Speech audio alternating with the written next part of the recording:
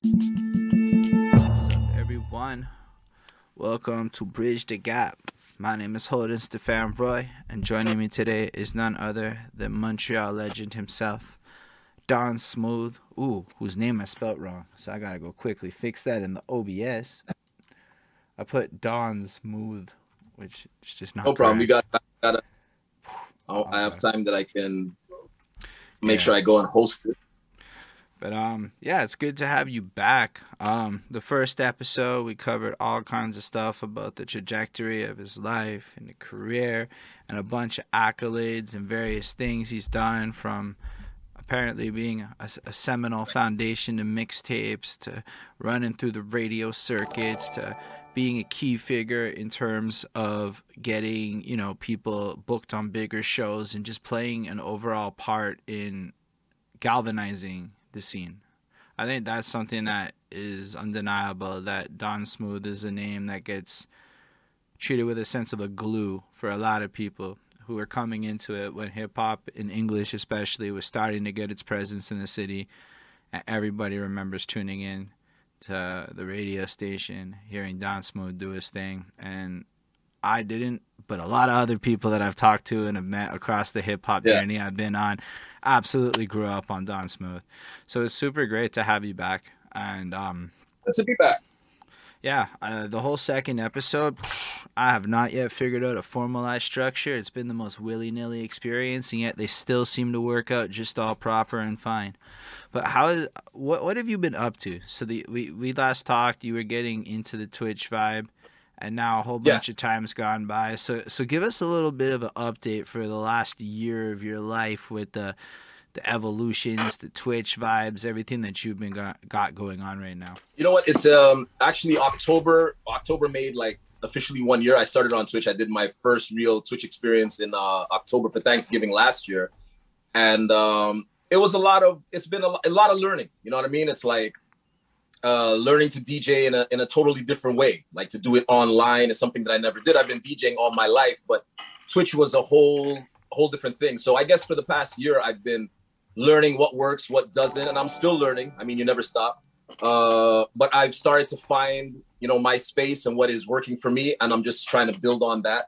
I love the Twitch experience. I enjoy it very much. It's like, it made DJing feel new for me again, because I won't say that everything was just on autopilot, but I had done the clubs and the corporate events for so long, I didn't have to put much effort into doing it. It just came natural. Like, I show up, I know what to do, I know the formulas, and everything worked naturally. But Twitch was like, it felt like I was literally starting to DJ from zero all over again. And at the same time, instead of frustrating me, that motivated me. It was like, okay, this is challenging, and it was exciting. So the past year has been navigating Twitch, figuring out what works, what doesn't. And like, now I feel like I'm in a space where I'm like, okay, I see the direction that I want to take it, and I just keep building on it. So how do you read the crowd digitally? Like, when you can't see them, because that's got to be like the hardest part of this. That's the hardest part, right? So like, my setup, I'm in my living room for the most part. Sometimes I do the basement, but most recently, for the longest time now, I've been doing the living room, and it's like, I'm a DJ. I'm accustomed to interacting with people live, seeing their body movement, seeing their facial reactions, and you could read a crowd that way. So now you come to Twitch now, nobody's in front of you. You're in the middle of your living room, and you have to act, and you have to give off the energy, like, boom, I'm in a club, it's hype, and blah, blah, blah. And, but it took some time, but you can, basically, the chat is the new dance floor, and you can tell by the movement of the chat, the speed of the chat, how people are interacting, if they're feeling the vibe. Then you go off of emotes. You start looking at the emotes and like, okay, they're hype on this. And it's really become a science. And I was like, okay. So I kind of figured that out. Like, you can read people by their reactions in the chat. And then, I'm blessed. I have amazing mods. You know what I mean? Like I always say, people come for the music and they stay for the chat. Like, shout out T-Lox. She's here. She was here probably before me. The mods, T-Lox, Steph Miller, I got to shout them out and thank them so much for what they do. But T-Lox, Steph Miller, Kim Sue, Nikki G, RC232, Tally 2, it's J777. They come in and they take care of the chat so well that it helps build the community, and people love interacting with them. They're so engaging. So when the people come in, sometimes, you know, they fall into chats and I'll glance over and they're having interactions with each other. And I see like people come in and they all know each other and they conversate and it keeps them coming back. You know what I mean? So that's been a huge help. You know, having great mods like them has taken a lot of the weight off of my shoulders. I always say like the mods are like the security. They're the therapists. They bring a lot to the table. They're the backbone to the stream. That's a really powerful point. Yo, shout out Vanessa for the host. Remember the silent party 45 minutes. I don't remember the silent party, but you could tell us what that means. The silent party was, I was streaming a couple of weeks ago. I don't know if it was in the new year. No, actually it was in December. And it was on a Tuesday. On Tuesday, I do a program called Total Rewind, where it's basically throwbacks, 80s, 90s, 2000s. And I decided this one Tuesday, I'm going to do an all dancehall, reggae dancehall edition. So we're doing the all reggae dancehall edition. I think we were like 30, 45 minutes in it. Energy was good. Vibe was good. The room was nice. Power goes out. But luckily, I have a backup so that I would have Wi-Fi for at least 4 hours more. So even though like I couldn't be on OBS, I couldn't be on screen, I was still connected to the net. So I ended up going down into the chat now. And to my surprise, I was like, okay, guys, hold on. We got a power outage. Hang on for a bit. You know, it'll come back in and we'll continue the show. 10 minutes goes by, 15 minutes goes by. The power is still not on. But, you know, we're all engaging. We're all communicating in the chat. The numbers start going up. There's no music playing. And people are like, hey, I think I hear Buju right now. Oh, I think I hear Beanie Man. Oh, I think I hear that Vybz Kartel. And it became a running joke. And they're all talking and saying, oh, I can hear this song playing right now. And they're all communicating and laughing and having a good vibe. 30 minutes goes by. I think there was over 30 people in the room. And we're just conversating, cracking jokes back and forth. Nobody's leaving. All of a sudden, people start throwing bits and subs to a stream that is... That's wild. It was like the most amazing thing. I was so humbled and honored at that. I looked at that and I was like, wow, like lights are out. We're just in here.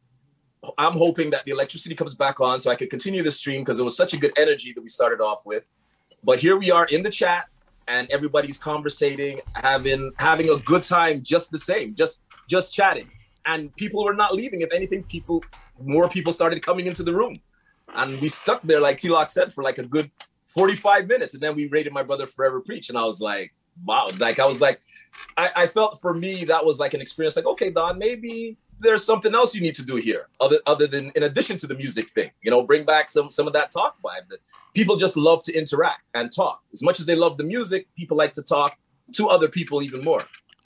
Yeah, I definitely would say I believe in that pretty strongly.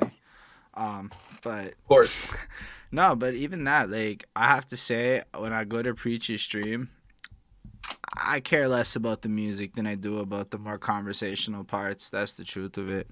Music part, for me, I've never been the dude to really go to the DJ for the tunes. I've kind of always gone, well, I either used to go to the record store and then it was the algorithm since I can remember.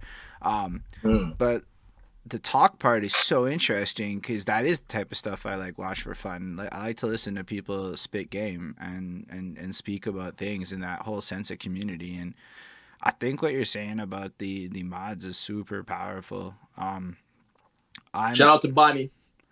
Yeah, Preach. I mean, no disrespect. Most people probably love the music part. I mean, a lot of the music you play, the only time I ever hear it is on your channel, which is like just kind of how it goes sometimes. Cool. But like, I think people like the inspiration. I mean, like, especially like the alliteration days. I'm a sucker for like a Monday motivation or a self-care Sunday. Like, I'm a sucker for alliteration. Throw that on there and I'm in it. Yeah. But yeah, so like the talk part, I don't know. I mean, I started watching the 20-year-olds. I find like little 20-year-olds that get 30 numbers and like they just sit there and like do their hair for 4 hours and chat with people and they get better numbers than me. So I'm like, listen, I saw a stream. Somebody dragged me to a stream, took me to a stream. A guy was sleeping.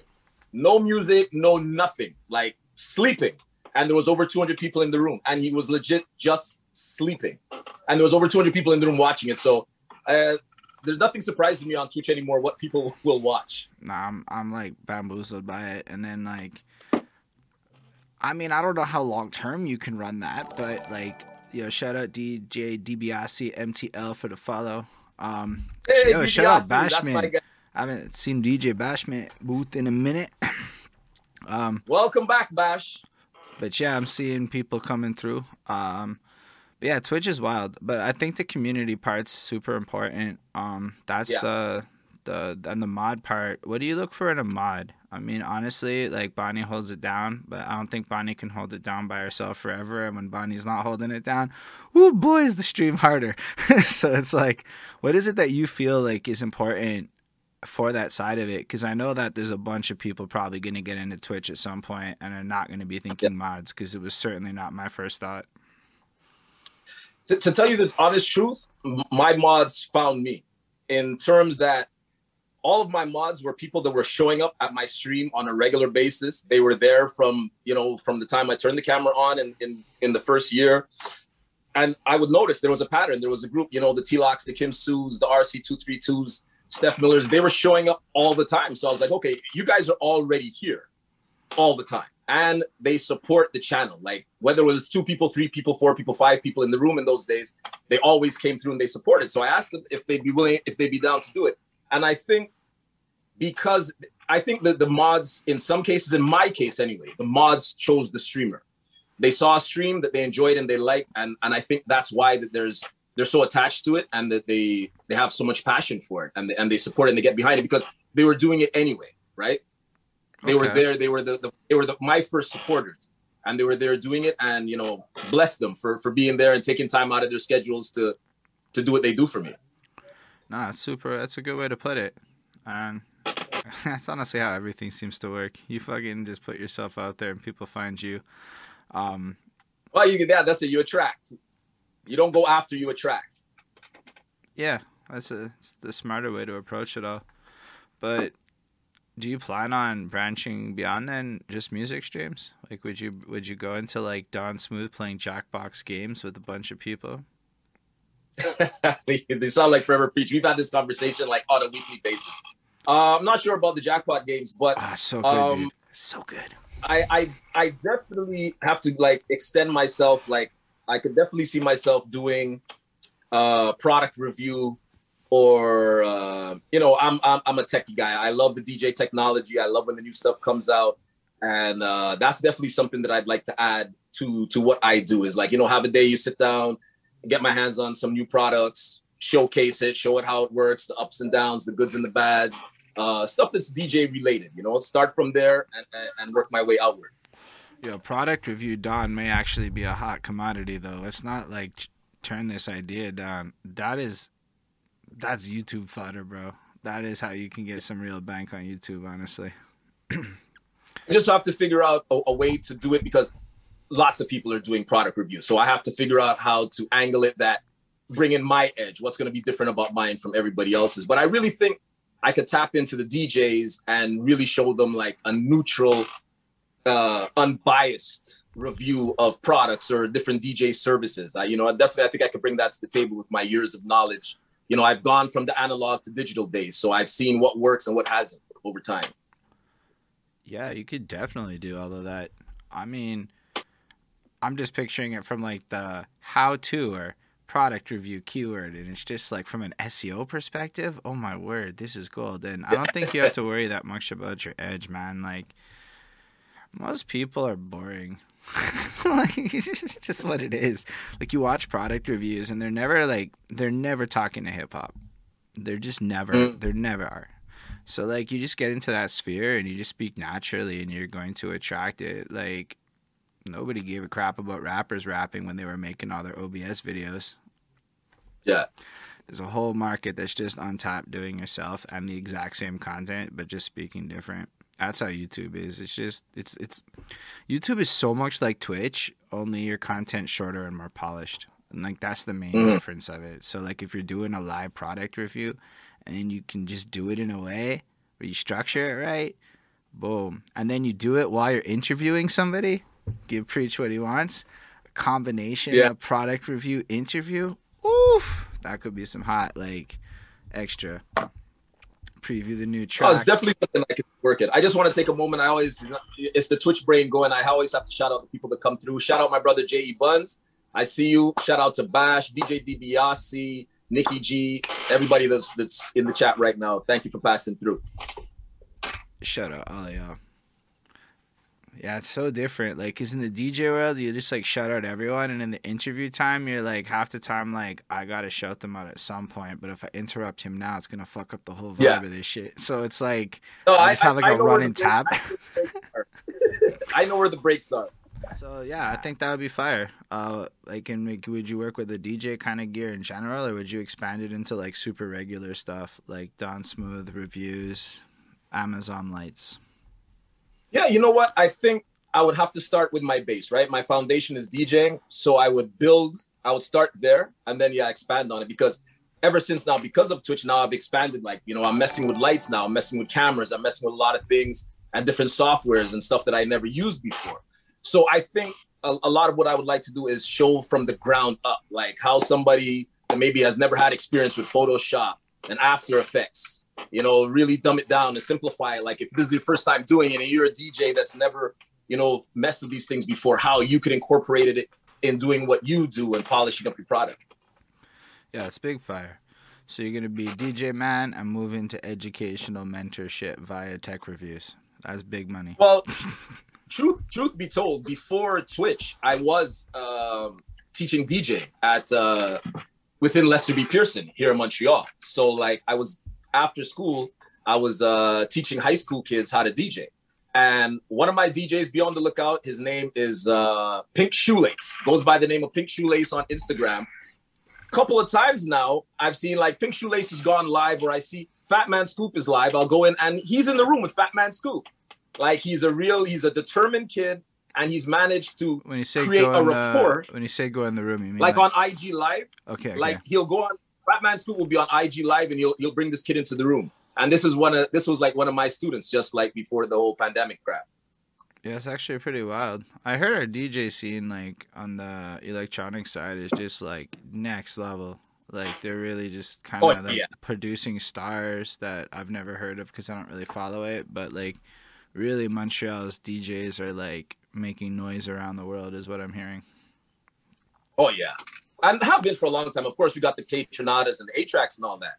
But there was like, back in the 90s, there was like the Mark Anthonys and the Miss Barbaras. And these were people that went global a long time ago. So Montreal is definitely on the EDM circuit, very, very well respected. Like, I mean, David Morales, legendary David Morales, came and opened up a club in Montreal, Stereo. Oh, fair. I had no idea. I mean, yeah. I have the same amount of ignorance to that history of the city as I did to hip-hop before I started learning, only I put no effort into learning that side. I just know a lot of stuff's happening there, and they be doing bigger things, and their Facebook events have way better bios. That's all I can tell you, is that scene, they believe in the artist bio in a way that I do not see on the hip-hop side so much. Oh, the EDM is massive. I mean, like you got these festivals that, there's 100,000 people. It's like, it's a whole different stratosphere, totally, altogether. Yeah, it's wild to think about. Like just like Preach, that's Morales, never knew. People don't know that kind of stuff. I know Stereo existed. And it's known, they dub it as having the best sound system in all of North America. Do you agree with that statement? They make that claim. Huh? Do you agree with that statement? I've never been to Stereo. I've never been there personally, but I've heard, that it's pretty amazing. I have heard that it's pretty amazing. I haven't personally been. But to make that statement, you definitely have to back it up with something. That's fair. I mean, I'm pretty sure a lot of places like that make statements like that, but people like you don't say it unless it's got like a level of cosign to it. Yeah. Bashman's saying it's true, so I'm gonna run it and go that it's got it. I think I went once, but I was on Molly and I don't remember what it sounded like. So okay, it's just kind of how it goes sometimes. So with that, the Twitch, right? I was I just don't want to forget this. Now we've warmed up a little bit. I was watching the clips from our part 1, and there was something that you said you would talk about in the part 2. And okay, I'm really hoping we could discuss that because like there's a bunch of people here now, and I'm feeling it. But it's about the Junos and being a judge for that. And you were like, I'll do that in the part 2. And I'm like, that's fantastic. I'm glad I reminded myself of that, of me in the past watching this. So, like, how did you get involved in that? Because that's like a wild thing. You said 7 years you were involved in Yeah, the judging. I was on the panel for the judging for the rap category for the Junos. How it came to be was, you know, when I had the opportunity on the radio station, it's one thing that it opened doors for me, but then it's what do you do once those doors are open? And I reached out to everybody. So I started plugging in to all the people that I needed to plug into in Toronto. And I started getting a rapport with the labels. I knew the label reps here in Montreal. I went further and I started to introduce myself to the label reps in Toronto. So I built up a little network. And at that time, you know, they were like, wow, okay, we got this dude now that we're communicating with. We want to know how these records are doing in Montreal. We want to know what's hot in Montreal. So I was that guy that I would give them a top 20 or top 25, I think it was. I used to do this bi-weekly, and I would type it out, send it to them. What's hot, what's not, what's working in the clubs, what's working in the radio. And I did this for a period of time, and they said, well, listen, Montreal. How did you determine what was hot and not? Like, how did you get that information? Well, for one, I'm on the radio. I'm on the radio 4 nights a week, 6 hours. So you start to get a feel for what people are requesting, what people are getting into. And then on top of that, I'm DJing in the clubs 2, 3, sometimes 4 nights a week. So I'm visually seeing what's hot. So it was very easy for me to make the determination. You know, I put together a legit list that really represented our city. Okay. So basically, because of the position you were in, you were just tapped in well enough and were collecting that data in general. Were you like tracking it in any kind of formal way? Or was it just like, yeah, I noticed this, I noticed that? Or did it become like something you were actively focused on? I wasn't saying like, I can't say that I was tracking it, like, you know, writing down, keeping the data and all that, but I did make note of what people were requesting. And then I would make note of like, okay, this song is getting requested X amount of times in a show or X amount of times in a week. Or I would be in the clubs playing and you're like, okay, you try different things and you see, okay, this is really blowing up. This artist is making a lot of noise. This album's getting a lot of attention. And you went forward with that. And I would base my charts based on that. And I guess whatever I said to them made sense to them. And then down the line, I don't even know if it was after 6 months or whatever, they said, listen, Montreal is the second biggest market in Canada. And they're like, we have no representation. It's time that we open up the Junos and get more representation. They're like, plus there's the huge French scene out there that's underrepresented in terms of with the Junos. And they asked me if I would get on board. And I was like, hell yeah, why not? Sure. So once you get into the Juno vibe, like, what is it that the Junos cares about, I guess? Like, what do you guys look at as a Juno judge? You know, it doesn't go into, we didn't get into, I would think that it would be, you know, the quality of the music or anything like that. There was just very simple criteria that they looked at. They wanted to know the time period of when the album was released, that it was, you know, 100% like a Canadian product. And, you know, there was other little legalities that it had to make sure, you know, you were signed to SOCAN and stuff like that. Little legalities that it was a legit album and if it qualified for an album. So we would sit there, I would go to Toronto, they would fly me out to Toronto, I would go to Toronto and they would just open up a box with a stack of music. And we weren't listening to it. Like they would pass the CDs around, we would look at it, look at the credits in the back, and we would determine what was worthy to make the cut. So you guys literally judged the CDs by the cover? Not like hype or what? No. It's not. It wasn't blind like that. We went through it. We went through the covers and the liner notes. We just wanted to see who the artists were, but also make sure that it met the certain criteria. We had a list. This was not necessarily about determining who was going to win. It was more at a qualification level to be considered. Exactly. Okay, I understand. Exactly. Yeah, and then after that stage, then it went to a blind panel. Like they were anonymous. It went to another panel that listened to the songs then to determine. But we were at the stage, at the judging stage, we determined if you're eligible to then go on to be considered for winning a Juno. Okay, so after you get vetted then, and is the criteria hard? Like, let's say you're just coming into the game. Is it worth applying for a Juno? When I came back, I was so happy that I was a part of it because it's a very simple process. And I don't think much has changed. And I don't think a lot of artists in the city even knew this at the time. I wasn't aware of it. People were just able to go online. The link is there. Anybody could apply. I don't know. I think I think it was $30 back then. I'm not even sure what it was. And that was it. Like there was not a whole lot to it. And you would make it in that pile to be considered for a Juno. And they told me, they're like, we don't understand. We don't get any submissions from Montreal. So they brought me in to bring that number up, to help them bring that number up, because it was very underrepresented. All of the submissions were basically Toronto, and you'd get the occasional that came from out west, a couple maybe from Van City, a couple from Alberta, but it was like 90% Toronto. So then I came in there and we started bringing up, and I started showing the Montreal guys, I'm like, guys, it's not that hard to be considered for this. Like, people just didn't understand the process. And once they did, some good amount jumped on board. That's interesting. Like, I mean, I can tell you I've never heard anybody I know personally in the hip-hop game go for a Juno. I mean, that I know personally. Not that I know, because I don't know who's gone for a Juno. I looked it up at one point, and I think it's like $100 now. But even still, it's not like, I mean, that's nothing, all things considered. It's not even like a number that's stress. And like, I think a lot of us don't pursue a Juno because in the back of your mind, you're like, I ain't sold shit. and there's sales didn't come into a part of being eligible. I mean, it preach as a few of us apply, it doesn't mean you're getting chosen, though.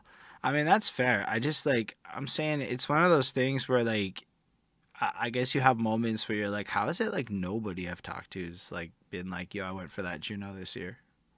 And, like, nobody I ever talked to. I think people just didn't know how. And then to think that they want us to do it, you know, like, that feels like a cash grab. I suppose, yeah, if you're putting up $100 and you're not getting anything out of it, that does feel like a cash grab. But at the end of the day, you know what? I don't. Well, listen, hold on.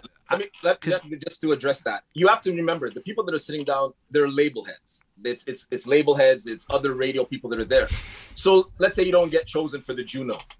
There's no guarantee that you're going to be chosen for the Juno, but your name then goes into, you're increasing awareness of who you are. I discovered a lot of artists getting their CDs there that I would have never heard about. So then, boom, I might go and look up that artist. I might be interested to start playing that artist's music.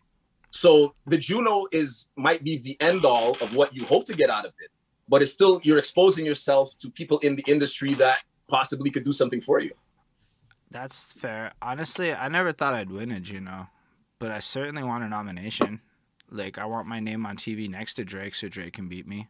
Like, why not? Because, like, I mean, maybe for, like, but I mean, as Preach is saying, like, Drake's going to be there, cool, but, like, yeah, I kind of would, like, be really okay with losing to Drake, personally. Like, just, I would love to see my face there next to Drake. I'd be like, that's wild. My mom would watch that on TV, and, like, all of my shitheadery of my teenage years would be forgotten. I don't know. But, like, I get why other people might not want to, but, like, I don't know. To me, I'm like, that is, because I don't give a shit about winning a Juno. I'm like, I don't really believe in award shows like that. Like, I just want the nomination. I want to go to the party. I know you have to pay to go to the party too. Like, I know that's not even free. I'm okay with that. Think about how dope that story would be. Like, I went to the Junos. That's a fucking YouTube video right there. For sure. Flip that into some merch or something. I don't know. Make actual money off the experience of getting nominated. That's what I would want. That's my dream off the Junos. I couldn't care less about winning. I mean, winning would be nice, but then Drake will show up and then, yeah. What are you supposed to do? I wasn't an award show at the Stylist Awards. It was like right before. Well, I mean, Drake was already big at the time, and I was at the awards show, and I was nominated for a couple of awards like radio host and DJ of the year type stuff like that. And I went up and I was an announcer and I was on stage when the Drake came on stage. So at that point, it was like the nominations, all that, it was cool and all that, but then it was a good experience because we got to rub shoulders backstage after the show. So it was like, okay. Sometimes, I went there for one thing and then something else even better ended up happening out of it. So. Yeah, it's cool. I mean, for me, it's like, I mean, even a Grammy, after I found out how weird the Grammys are, it's like, I'm okay not winning a Grammy for the rest of my life. That's fine by me. You know what we should do, though? Is just invent our own award show. I don't know that I should invent an award show. I think somebody more like Preacher, you should invent an award show. Y'all have more credibility, is all I'm saying.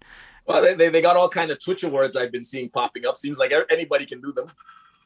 But yeah, the Grammys are wild. I mean, I don't know how legitimate the Junos are. I know that there's that legendary story of Swollen members going viral via the Junos by accident. Like they won and nobody was expecting it. So like I heard that story and I was always very motivated by that because Swollen members can win by accident, not by accident, but like anyone can. And then I liked them and their music was solid. So like I always felt a little bit that there was credibility in the Junos, but that nobody outside of Canada gave a shit. No. Or the Americans, if they're even aware of it, you know. But yeah. I'm cool with that. I still fucks with the Junos. I watched them a lot when I was young. But you see what that whole experience did for me was then like I met the Jodys and the Jay Devinishes in Toronto. So now whenever the artist, let's say the artist didn't come to Montreal now, so this was a byproduct of me doing what I did with the Juno nominees. So now the label heads started booking me for the interviews. Like sometimes the artists would come to Montreal, but they would say, okay, listen, you got to talk to this guy, does Montreal radio. And then they started, you know, it expanded my network and my reach, and I was able to get access to a lot more people after that. So, yeah, that's a good point. I think as like the Twitch journalist media people, going to the Junos is a different flex than going as a rapper. That's a whole different vibe. I'm not even thinking about it like as a rapper. I'm just going, yo, I could TikTok it. I don't know. Have you gotten into TikTok yet? Not yet. My son is this that I need to get on there and do some stuff on there. So it's I don't rule out anything. I just haven't made my way over there yet. Yeah. He sounds like the judges are the real Juno celebs. That's fair, man. It does sound like that a little bit. Y'all get to do all the fun stuff. That's yo, it sounds like a good job. Us very well, I can say that. They treated us well. That's it. If the artist got to pay to go to the party, pay to travel, pay to everything, and the judge gets flown over and gets, you know, yeah. All right, I see where you're coming from. It's just perspectives, right? Right. Yeah, TikTok, that would be something. I don't know. I don't know. Like, I can't say definitively it's the firest thing in the world. I can say I fucking like TikTok now. I like it so much I barely care about using Facebook because it's like TikTok is fun and Facebook is mean. I know that's a simple way of putting it, but the Facebook of 2022 is a weird place. And TikTok doesn't show me any of that weird shit. It's just like, boom, here's a bunch of couples jokes because we know you like couples jokes. And I'm like, I do like that shit. Give me more of them. That's the only downside. TikTok can distract the shit out of you for like 5, 10, 20 minutes sometimes. You're like... easily. You go down those rabbit holes and you just keep on going and going and going. But other than that, it's fun to make them. I feel like TikTok has forced me to think about visual creation in a different way. How do you make a 1-minute music video? But I'm watching people pull it off and it's like, oh, this is just different, you know? And it got me like it got me feeling the way you felt about Twitch. Because, like, it's such a challenge. I'm used to, like, long, unabridged, very little editing. And TikTok is, if you ever disappear, that's funny. It could happen. So I could get kidnapped by TikTok or something. I don't know. But, like, all I'm saying is it's forced me to think about creating video content and visuals in a completely different way. That's going to make me a much better video editor and creator in the future for other kinds of content. And it's really cool because it makes it fun to play with video editing in a way where Adobe makes it not fun to play with video editing. Yeah.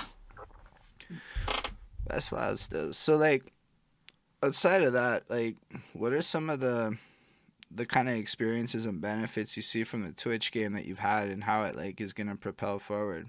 Like what comes next, I guess, in the Don Smooth experience? Well, you know, we keep on continue grinding, build that community. I like the direction things are going. And like I mentioned, like, you know, expand on what we're already doing. And then as mentioned, you know, you bring back some of the radio elements because like that 45 minutes of silence that T-Lox referred to, it definitely showed me that there's something there. There's something. I'm not going to bring back Don Smooth of K103. That train has left the station a long time ago. But I definitely see implementing more chatting going forward. I've even asked my community how they would feel about it, and it was like everybody's down for it. They would like to see it. So it's just for me to figure out, the day and the time when I'm going to do it. And now reaching the thing that I love about Twitch is the fact that it's global, right? So I'm reaching you reaching the world. So like the possibilities are endless. You could go so far with it. Is your audience like mostly in Montreal, or have you managed to like tap into other countries and other places?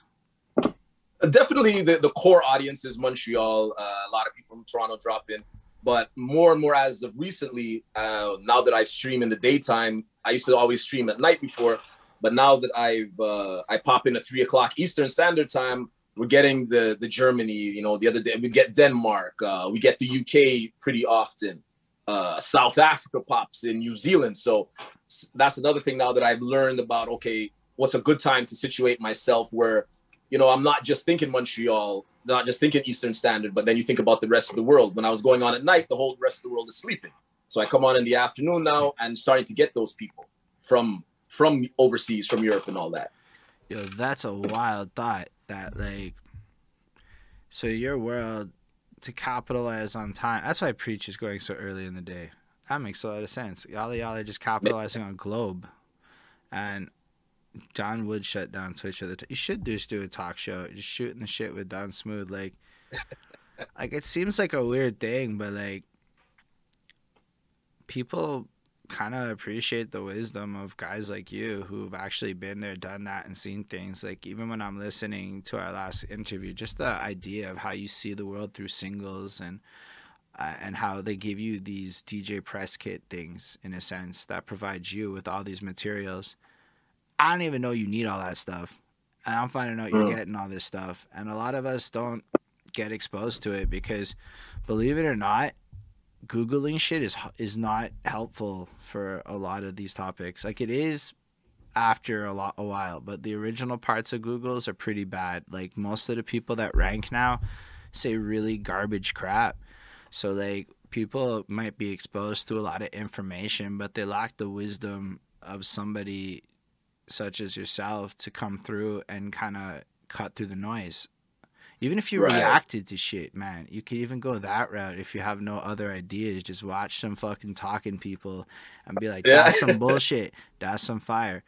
Like what Preach is doing, curating fucking wisdom is just another route for it. Cause like, he's like, Preach is like, I just spent 4 hours saying all this to you, which is like, it might be what it is, but it's cause I want to see that. I'm just a selfish person when it comes to content. You want to see something, you're like, nah, Don Smooth got like a vibe to him when he tells stories. I want to see more stories from Don Smooth. How do you get that? I'm going to share them.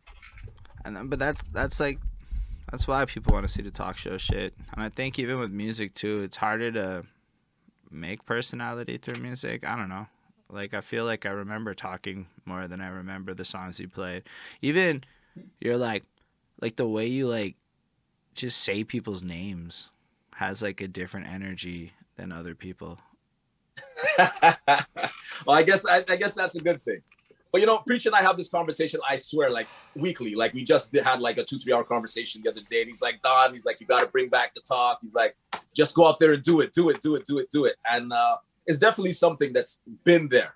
It's something that I'm gonna address. I'm gonna do, and I just have to figure out exactly how I want to structure it. But definitely, I'm gonna sample that and try that out because with the music thing, it's fantastic, it's great, but then like it's not separating me from anybody else that's playing music. But fair. Then when I bring in more of me, of my personality, and put the music to the background, switch places. Right now, the music's in the forefront, and I'm there navigating through it. But if I bring myself to the forefront, put the music in the background, and when you create a personality, I feel then that's something that people will connect with even more. Yo, Preach is dropping ideas in the chat right now that might sound like really ridiculous, but it's how Mr. Bean made all his money. Mr. Beast, sorry. Mr. Beast, the YouTuber. Not Mr. Bean. That was a mistake. Mr. Beast, the YouTuber, basically did a bunch of ridiculous shit with absolute confidence, and he is fucking loaded right now. And his whole job is like, I'm going to get paid to give away $500,000 and somehow makes $10 million on that. So, like, But because he's Wow. saying shit like, tell Don, read the ingredients on a can of beans. Man, if you just picked up items and made a YouTube video, just like fucking reading the ingredients, just like Don Smooth reads, and then you just do the shit, man.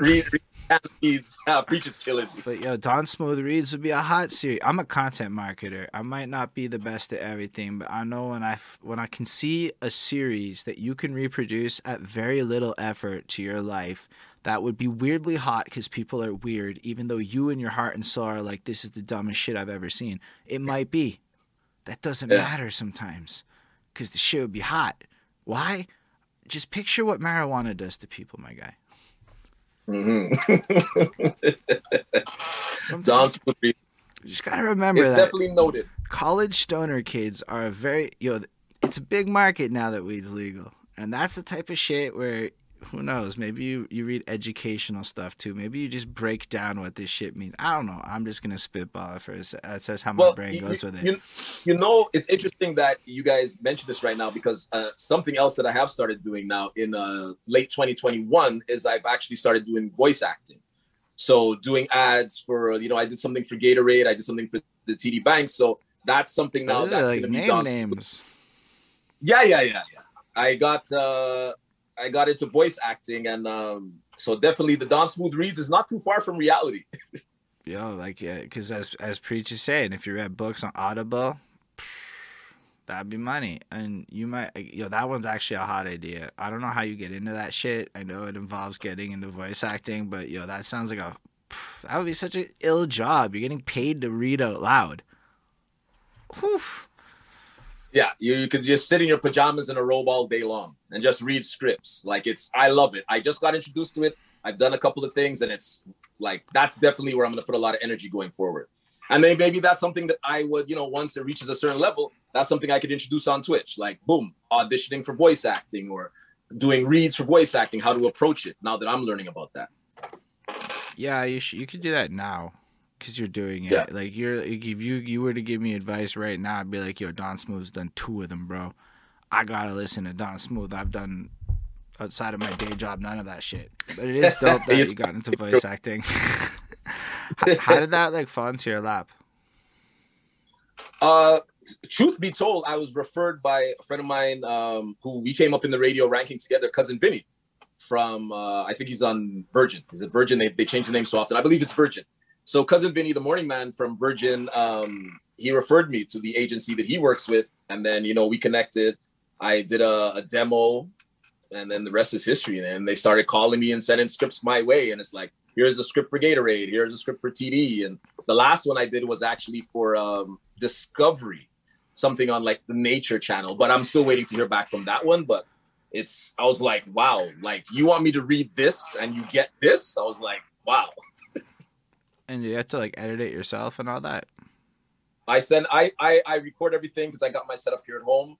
I do my recordings, I send it to them, and they clean it up and they polish it, and that's it. So you just gotta know how to do the voice thing. Yeah. You got to know how to do the voice, and you would think you're just going in there and talking, but there's really an art to it. Like I thought, I was like, okay, I've been making commercials for years, but it's not like that.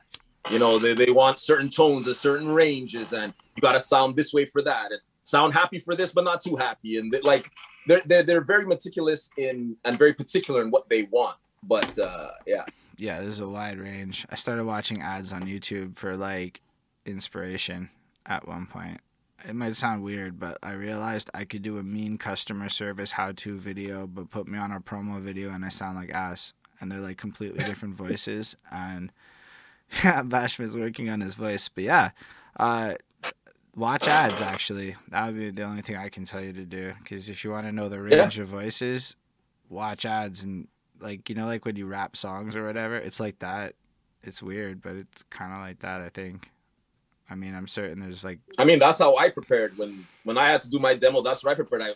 Everything's on YouTube. You can learn everything on YouTube. I went on YouTube and I said, I Googled the movie guy and the top guys in the industry. And I watched how they deliver and how they use their voice, almost to say an instrument. And I'm like, okay, it's not just reading a script. So.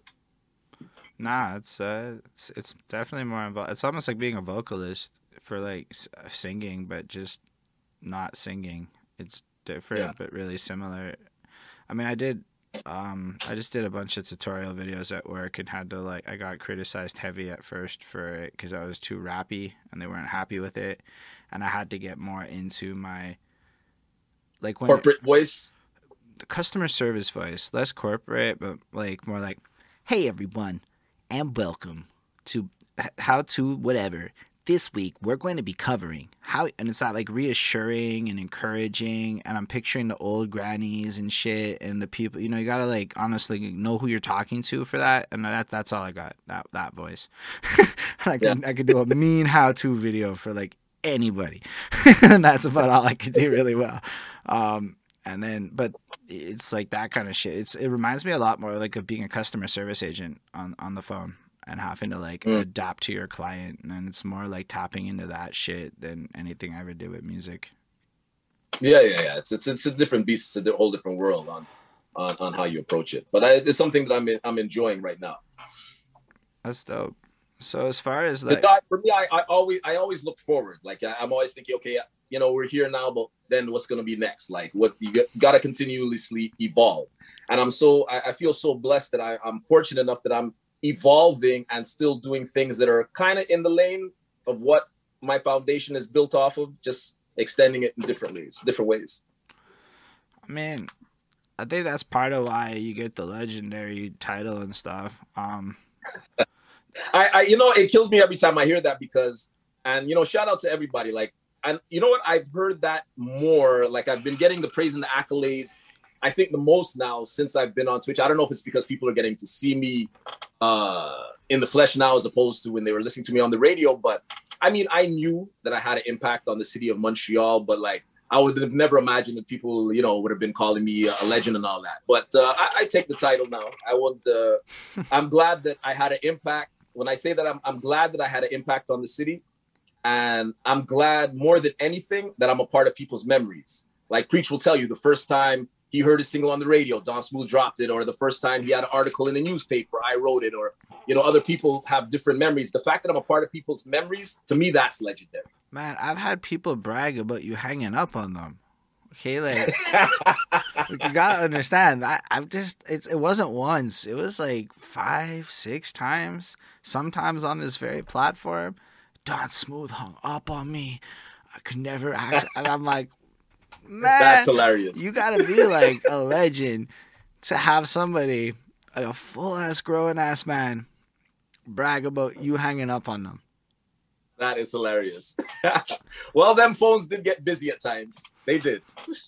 So, like, let's say we wanted to revive something like that in the city. I mean, evidently, if it created memories, something like that should exist.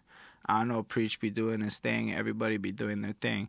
But, yo, like, I look at best lists and choosing the best is one of the hardest things in the world to actually do. So to be in the position of curating that, how does one approach it? Well, with me, going back to what was done in my radio time, was I let the audience choose it. I put it out there to hopefully get an unbiased opinion, and I let the audience choose. You know, we had a segment that was called Battle of the New Tracks, and basically I would take 2 songs. In the beginning, it used to be like industry songs. It would be like Jay-Z versus, I don't know, whoever at the time, Fat Joe, whatever. And then over time, I was like, you know, that's cool and all that, but I'm like, that's not really doing anything. Like, they don't need none of that. So I was like, I started doing it with locals. Locals. One of the first groups was FBI Jedis, which was a group out of Ganawage. I started with them. So they're the hometown heroes. So they were slaughtering everybody, but then it got their fans tuning into the radio. And then there was an extension. People would be tuning in like, okay, we got to tune in, listen, we got to support, call up the radio station, vote for our group. So I was like, okay. I was like, we got something here. So I was like, you know what? Instead of me doing mainstream artists that don't need this, I'm going to focus on the local artists. And then at the same time, that was making those artists go out there and say, made them work. They had to call up their friends and say, listen, you got to call the radio station and vote for me. You got to get behind there and support me. And it just snowballed to the point where like I had like, there was a waiting list of people that wanted to be on the Battle of the New Tracks. And then I let the audience decide. The audience would decide who was the best. And if you won for like, you know, 2 weeks, if you ran, I think I used to do it like if you had to win like 10 in a row. If you ran for 2 weeks, then I would put your song into rotation. Those songs never played throughout my show. That was the only time those songs would get played. So you won the battle of the new tracks. That's how you earned a spot to get played among the other music after that. Yeah, that's super interesting. The audience decided. Nah, that's a wild concept. I mean, it's hard to do with Instagram. Instagram's a weird platform for it, but it might be really pullable. You could probably pull something like that off on Twitch. You could like leverage a Discord for the calls.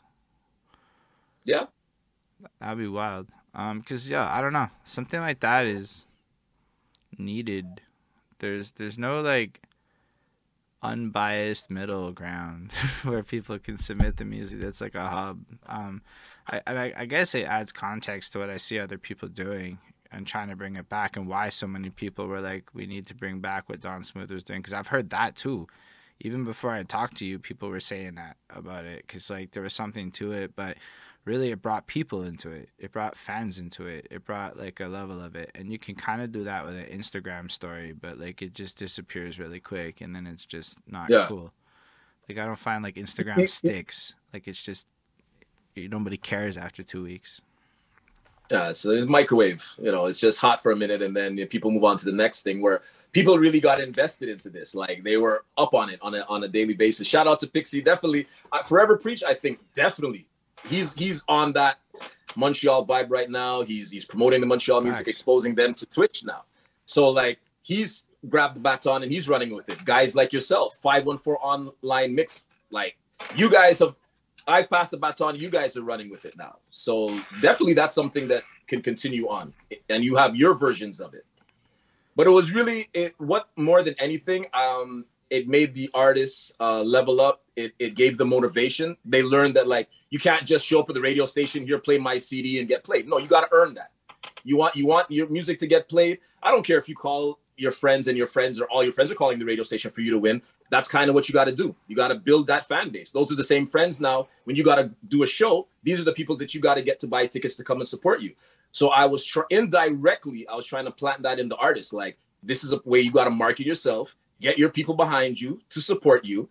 And you want to get played on the radio? It's not for free, but if you show me that you did this and you went through these steps, I'll drop you in there and you'll be playing next to the mainstream artists as well.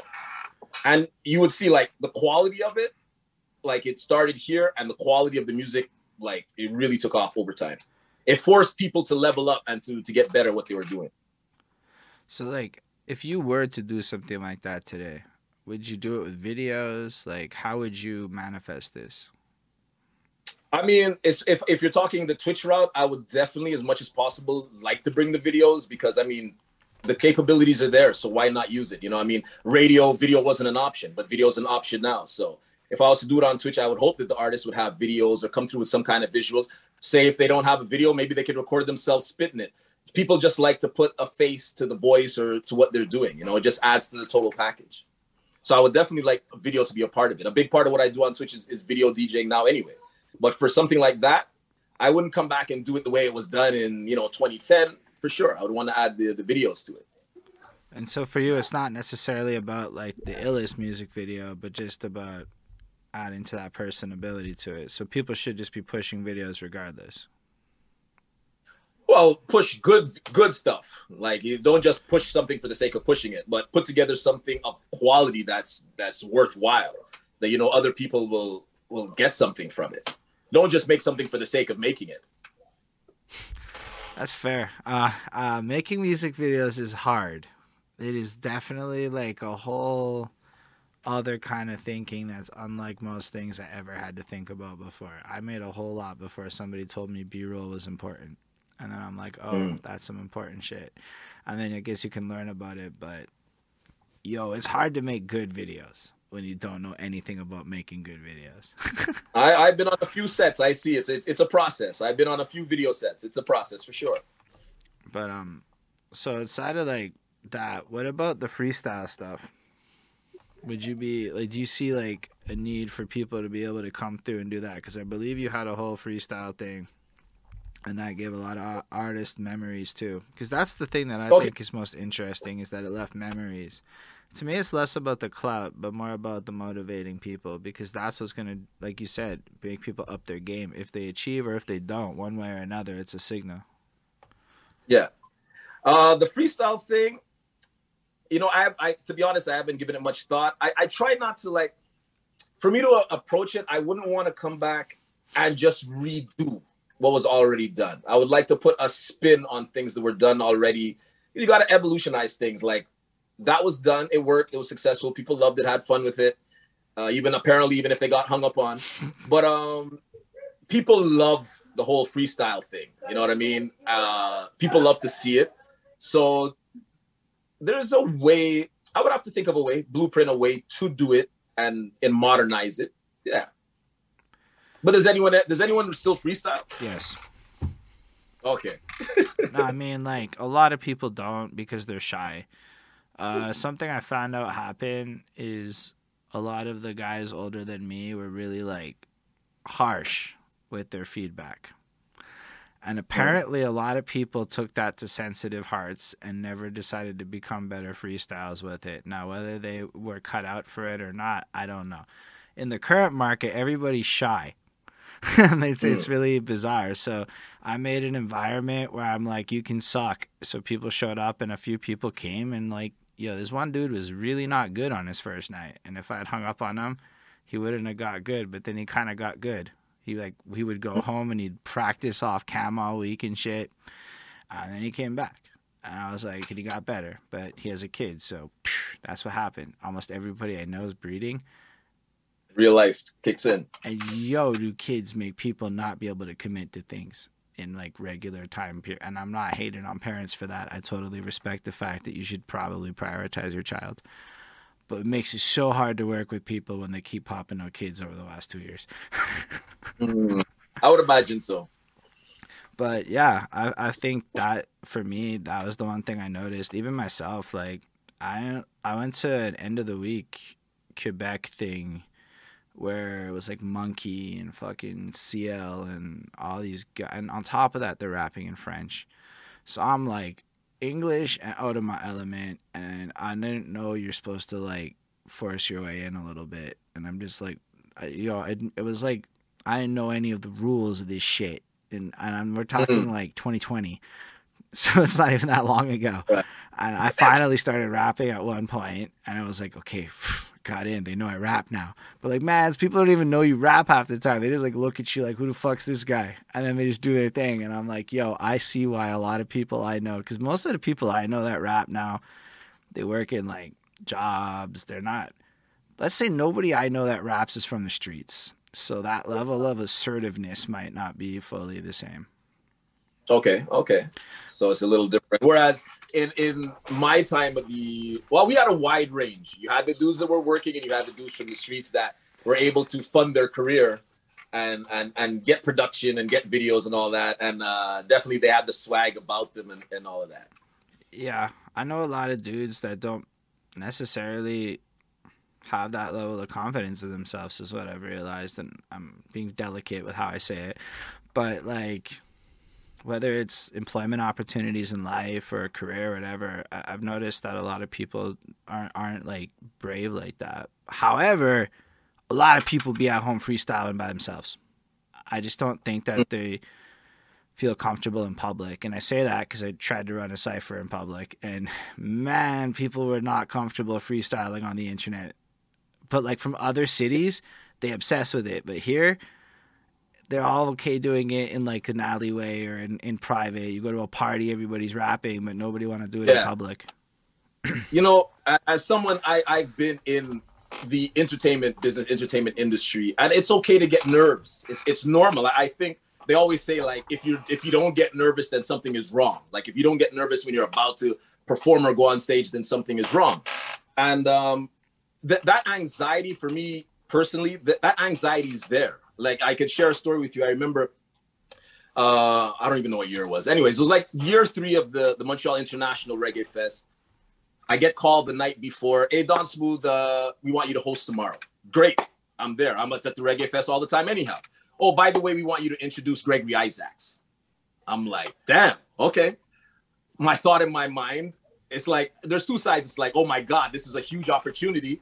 And then the other side is like, oh my God, I'm introducing Gregory Isaacs. Like, you get one chance at this, you can't suck doing this. You know what I mean? So to those people that you're talking about that they get quiet or they get shy and they don't want to come out and talk, if you want to be a rapper, you cannot be quiet and shy. But anyway, not to go off on a tangent. Nah, that's a big point though. Then you can't. Like, then you're in the wrong business. You know what I mean? It's show and prove. That's it. That's all. So the day comes now. It's Saturday. I'm at my nephew's. I'm at a kid's party. I'm at my nephew's birthday party. Things are running late. It's like I gotta be downtown by a certain time to the Old Port to do this introduction for Gregory Isaacs. So now, the closer it gets to the time, I'm looking at the time. I'm like, my nerves, like it's going, it's building. But at the same time, I'm like, Don, you're a radio host.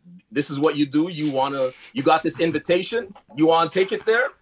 Then you show up. Like, you do this. No matter how much anxiety you're feeling, you got to do this. This is what you're doing. I get there, like, I'm late. Like, I have like no time to prepare, no time to go backstage and sit down. I literally got there, got to the gate, got my media pass, and I'm running through the crowd. I get there like, okay, Don, you're going on now. So it's like, I got on stage, and there's Reggae Fest at these times. We're talking easily 15,000 people. I get on the stage. I had nothing prepared. I literally ran from the car. I ran to the stage. Nothing's prepared. Nothing's written down. I get up there and it just clicked. Something just clicked. And I was like, I mean, keep in mind, I had a couple shots before I took the stage. Let's be honest. I'll be honest. I didn't forget that. I made sure I had a couple shots before I took the stage. I wasn't going out there dry. And something just clicked in my head. And I said, I always, in reggae chants, people, are you ready? That just jumped into my head. So I'm like, people, are you ready? And of course, in a reggae environment, the crowd erupted. So I was like, all right, cool. Nerves are completely gone now. So I was like, Montreal, are you ready? They got even louder. I said, ladies and gentlemen, now it's time for the cool ruler, Mr. Night Nurse. And the crowd whipped into a frenzy and I brought out Gregory Isaacs to the stage. So all that to say, I did not let the anxiety, as much as I was feeling the anxiety, that anxiety turned into such a strong energy that I had an audience. They were in my hands. Like, what I was saying, I had them. And they were repeating it and just getting loud and whipped into a frenzy. And it was like, I still remember it to this day, like every moment of that. It was amazing. Yeah, I'm with RC232 with it. Just got chills there. I was like sitting there going, yo, you need to get on that fucking site where the celebrity people say shit.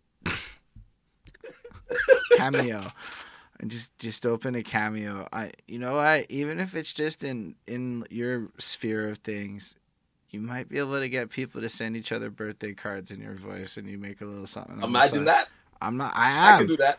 I'm imagining it, and I believe you should do it because I think people would do it. I don't know if a lot of people. All that to say is, so, like, for the artists out there, if you have any artists that are in the chat right now that are listening, if you just got to go with it, man. Like, I've noticed anytime that I've had a lot of anxiety or stress about doing something in entertainment in the business, you just do it. And you will be so surprised how successful or how good it comes out. And it just motivates you to never say no. Of course, I've been doing this for 30 years. I started in 1992. This is my 30th year. It gets no easier. When I have to get on stage, there's always a level of anxiety. When I have to play, there's always a level of anxiety. But I don't let that stop me. I feel what you're saying. I mean, I definitely don't disagree with you. I just know that there are people who freestyle, but unfortunately they don't like coming out in public and freestyling. They got to break through that, and they will see that it's not as bad when they actually do it. Like, because if you don't do it, then you never really know. You're kind of selling yourself short. You might go up there and do it and just rock the crowd or rock whoever's in front of you, and then you're like, okay, and that just builds you up. You'll never know if you don't do it. And like the regular public. Because, we were in Girard Park this summer, and we went, like, late, so it wasn't that lit. But we had, like, grannies and shit watching, and I know for a fact some of my raps were highly mediocre.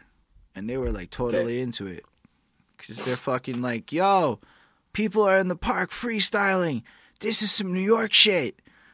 Yeah, and they're being entertained. I'm like, cool. Like, And I realized it's not like you only get better the more you do it. Is the other part of it. Like, you can't get better at rapping in public. Yo, like, this Meyer Clarity kid shows up next to me and made me feel like I couldn't rap, but I still had to because I can't not rap. I'm hosting and shit. And, like, but it made me realize, yo, there's so much to it in that, like, in real life crowd, but, like, if it's powerful. That's the one thing I think about this internet shit that has me kind of, like, wondering about a lot of people I see on the internet now. I'm like, I don't know how people are going to translate back to real life. Like, who cares if you got 10,000 views if you can't get on a stage?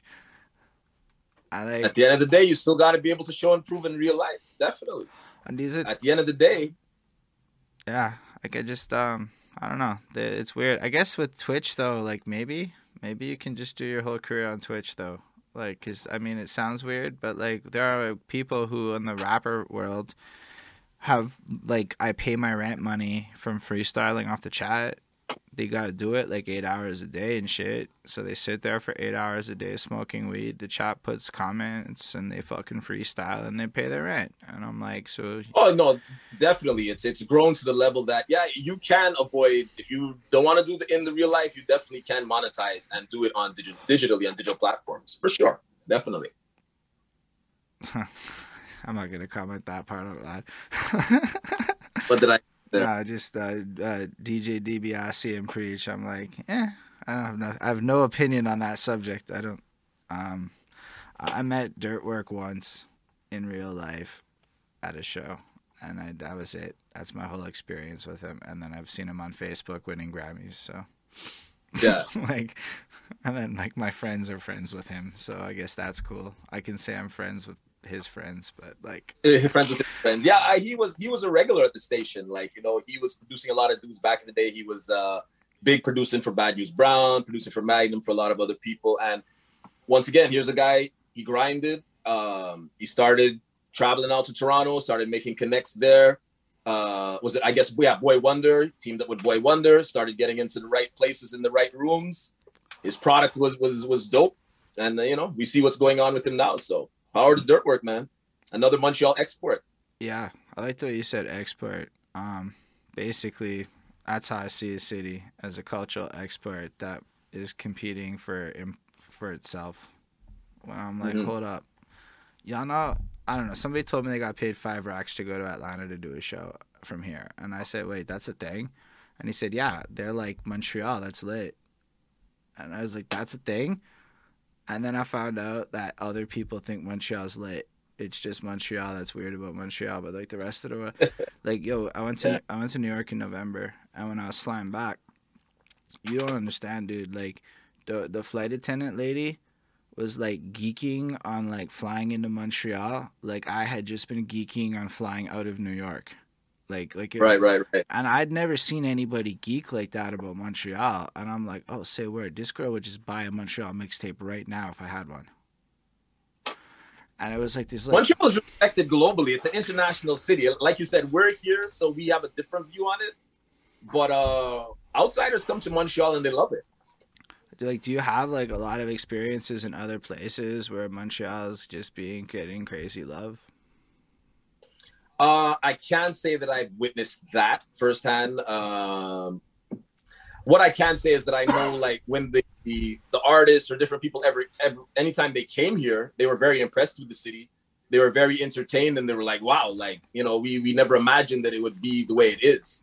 Like, I often heard that, like, artists were impressed. Like, they, Montreal is a happening place, it's a lit place, it's got a lot of good energy.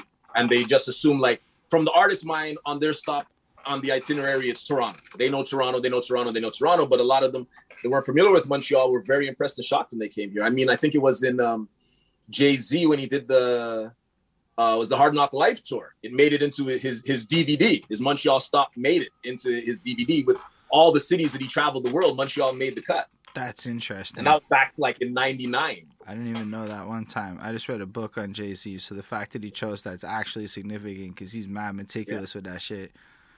Yep. Yeah. So that made the cut on DVD. So something I've been like pondering about, well, the whole time I've been doing this now is, I guess, what is the aspects of Montreal that is the cool part of the export?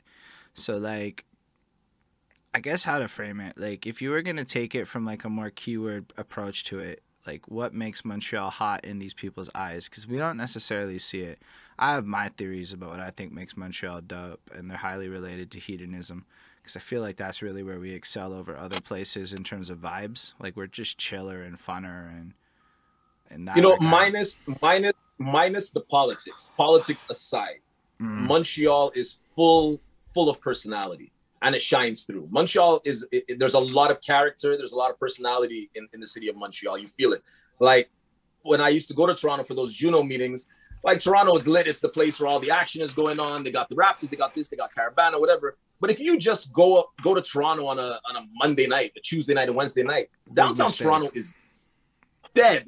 It's like, it's boring. Like there's nothing to do. I even, you know, when I would go down there, I would hit up my DJ friends down there. I'm like, yo guys, I'm in town. It would be a Tuesday night. Okay, like what's going on tonight? They're like, dude, it's Tuesday. And I was like, what do you mean? They're like, dude, it's Tuesday. Why will you expect something to be going on? I'm like, in Montreal doesn't close. There's something going on every night of the week, like till 3:00 in the morning. So we're the fun place. Toronto, yes, more opportunities, better economic, but it doesn't have the character. Montreal has a lot of character and a lot of personality. Okay. So it's really like the fact that it is so diverse and different and busy. Like just the shit ton of restaurants and all of that shit. Okay, that makes a lot of sense. I mean, I went to Toronto like twice, and I know we tried to go out on a Tuesday night, and we didn't know anything about how boring Toronto was on a Tuesday night. But even like noticing it, like walking down the street on Yonge does not feel fancy. Nothing at all. And it's like 7:00, there's an exodus from downtown Toronto. By 6-7 o'clock, there's an exodus because nobody lives downtown. Everybody's off to Ajax or Brampton or Scarborough or Mississauga, and the downtown is left empty. And I was looking around, just even trying to get food was difficult because everything was closing so early. Coming from Montreal, like downtown, nothing really closes. And I'm down there, and I ended up at like a pub style place and got a souvlakian naan bread. And I'm like, that's totally not acceptable. I'm like, I come from Montreal where we get good quality food. And here they gave me a souvlaki in naan bread. Like, there's the look on your face. Like, this is just too egregious. This is like, I grew up in Park X. Like, I know souvlaki. I grew up with Greeks all my life. It's like, this was like an insult. You're going to give me a souvlaki and naan bread. I was like, damn, Toronto. That's like the naan. It's thicker, no? Like, anyway. Yeah, but it's not authentic. Nah, no, I hear you. You'll never get that here. Like, it doesn't sound right. Like, at first when you said it felt weird, and then I thought about it. Like, naan has its purpose in life. No disrespect to naan. Exactly. But yeah, Toronto's wild. All I know is they got poutines now. They're not like the same. They're like the deluxe poutine is what they exported. Not like, that's what I realized is there's not just regular poutines in Toronto. The only poutine is all the poutines. All in one. But like, what I mean is like, because you know how like now, like a poutine used to be just like fries, gravy, and cheese, man, simple times. And then the Italian poutine spiced it up a little bit. It was a good spicing. That was good. And now it's, what do you want on your poutine? I like the Italian one. You know what? I dabbled and tried the different ones. I like the jerk poutine. That was something that I got exposed to. The jerk poutine was really nice. It's got the chicken and got the spices to it. But for the most part, I go for the plain old regular. I like the traditional poutine. I tried a couple of different ones. I tried the Mexican poutines. I actually enjoyed the McDonald's poutine for a while when they had the crispy chicken and the buffalo hot sauce on it. But I kind of lost the taste for that. So I stick to the original one. Fries, gravy, curds. So I think, yeah, their poutine is like fancy as shit. It's just all the fancy poutines was my experience there. But I see what you're saying, though, about the vibe of the energy and personality of it. And I think that's an interesting point. Like, so like if you were to think about like sounds that are hot in Montreal right now, what would you say would be like the hottest sounds of the city? In terms of artists?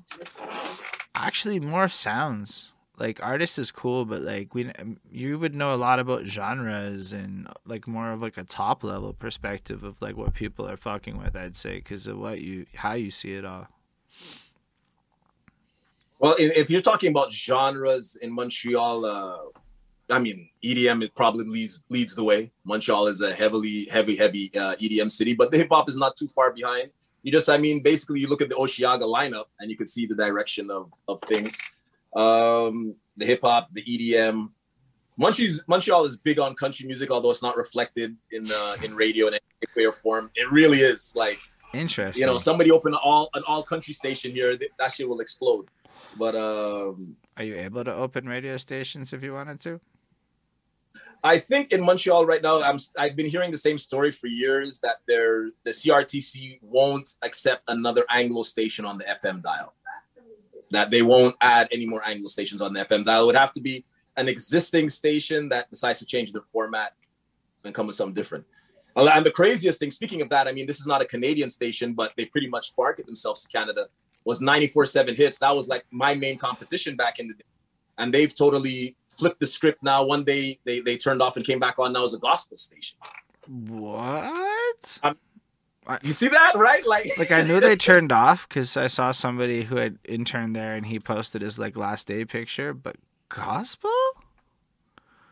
They turned into a gospel station. The same region, the same airway. Same region, same based in, I think it's upstate Malone, New York. 94.7 Hits is now an all gospel station. It switched before 2022. That was one of the most unexpected things to hear. That's sad. I have a lot of good memories of 94.7 because it kind of stole the show from Virgin 96, or I think it might have been Mix 96 still back then. But it stole the show from that, in my opinion. And then Show'em got cool, and then it got not cool, and then it got wishy-washy. Yeah. But 94.7, like that was, we were the urban suppliers at that time, you know what I mean? And a lot of stuff that we introduced, like then I saw down the line years later, they started doing like getting into playing Montreal music. And then they started having stuff where they would feature two Montreal acts. They wouldn't do a battle per se. But I remember then that. I was like, okay, I know I'm doing something good now. That's cool, though. That's confirmed when another radio station is following stuff that you've done. Yeah, so I guess, could you go on AM? Or is it worth going on AM? I don't even think so. Like, not... Even though they see, AM has a monstrous reach. No, I don't think so. Like, like nobody. Not for me. For anybody out there that wants to do it, by all means, but no. Yo, DJ DBSC has a good point. Every third song really was Riding Dirty or Lollipop. When Lollipop was hot, was every third song, and they really did do that shit. It was really bad. Well, they were top 40 style. You know what was? I was very blessed with the fact that I controlled the playlist. After like maybe my first few months at the station, they were like, "Here." They stopped giving me playlists. They're like, "We trust you. You do what you think is best." What about internet radio? Because this is where like Preach said you should look more into that, and I never really. Oh, I low key looked into it a little bit more, but I don't really look into it much. Do you think it would be worth like pursuing something like an internet radio endeavor in this time? I mean, you wouldn't know until you try. For me personally, it's not a route I would take just because it doesn't fit into my current schedule.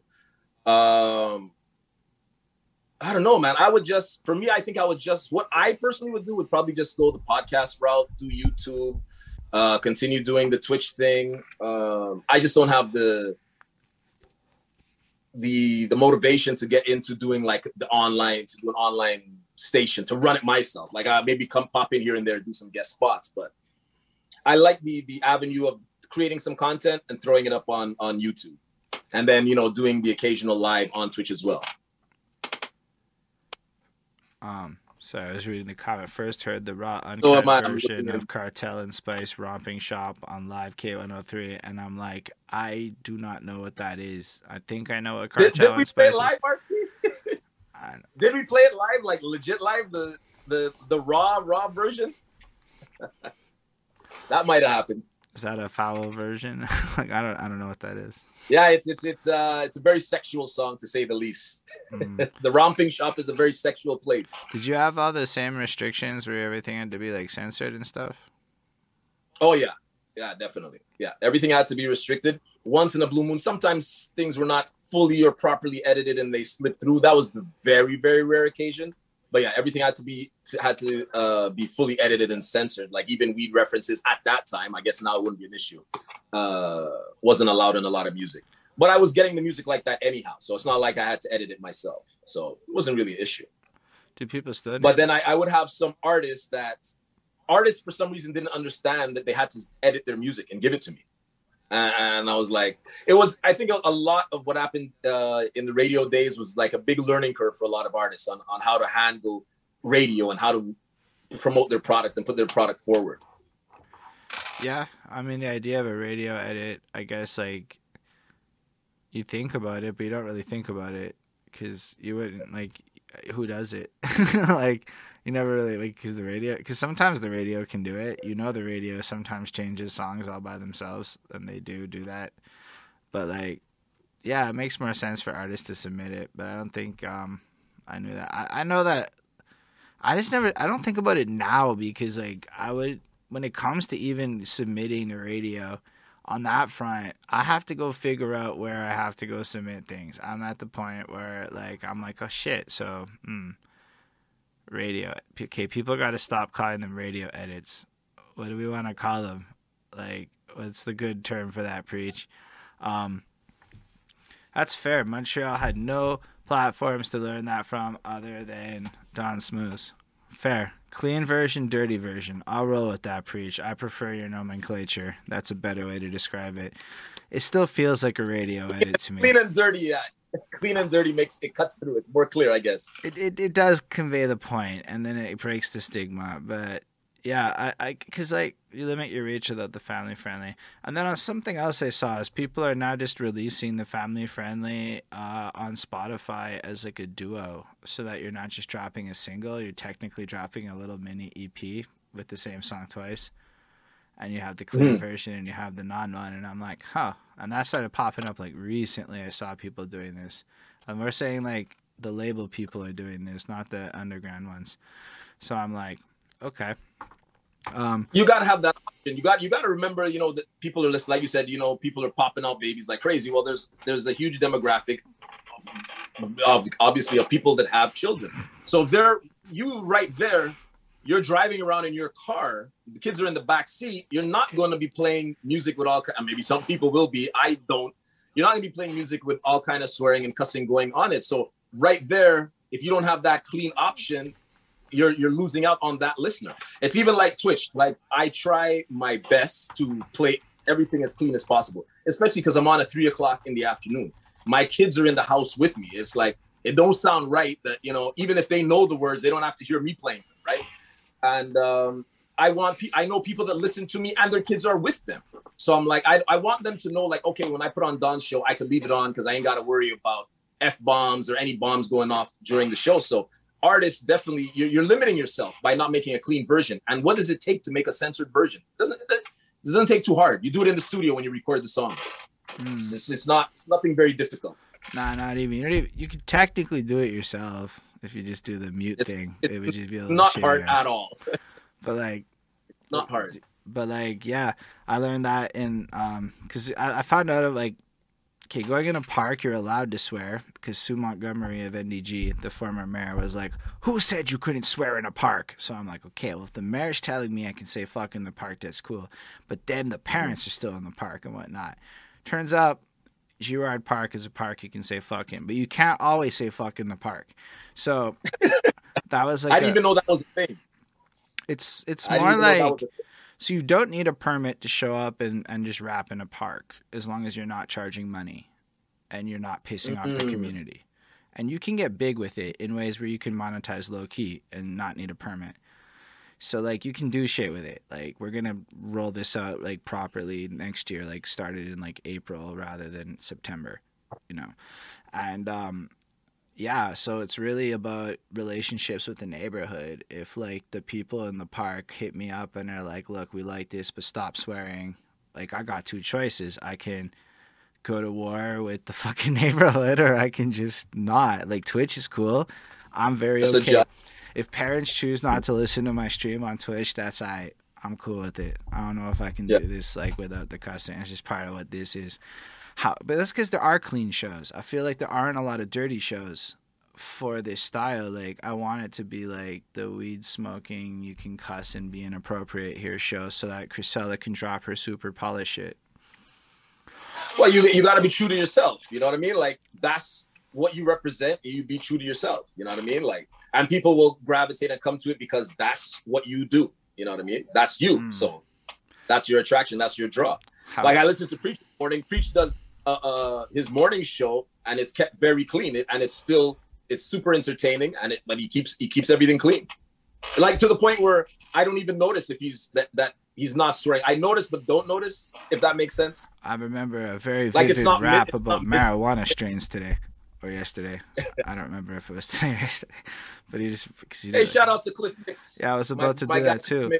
Shout out Toronto. Cliff Mix. Just the point that clean versions is needed is dope. I love the little emoji guy with the fucking salute too. And shout out Jess Deja.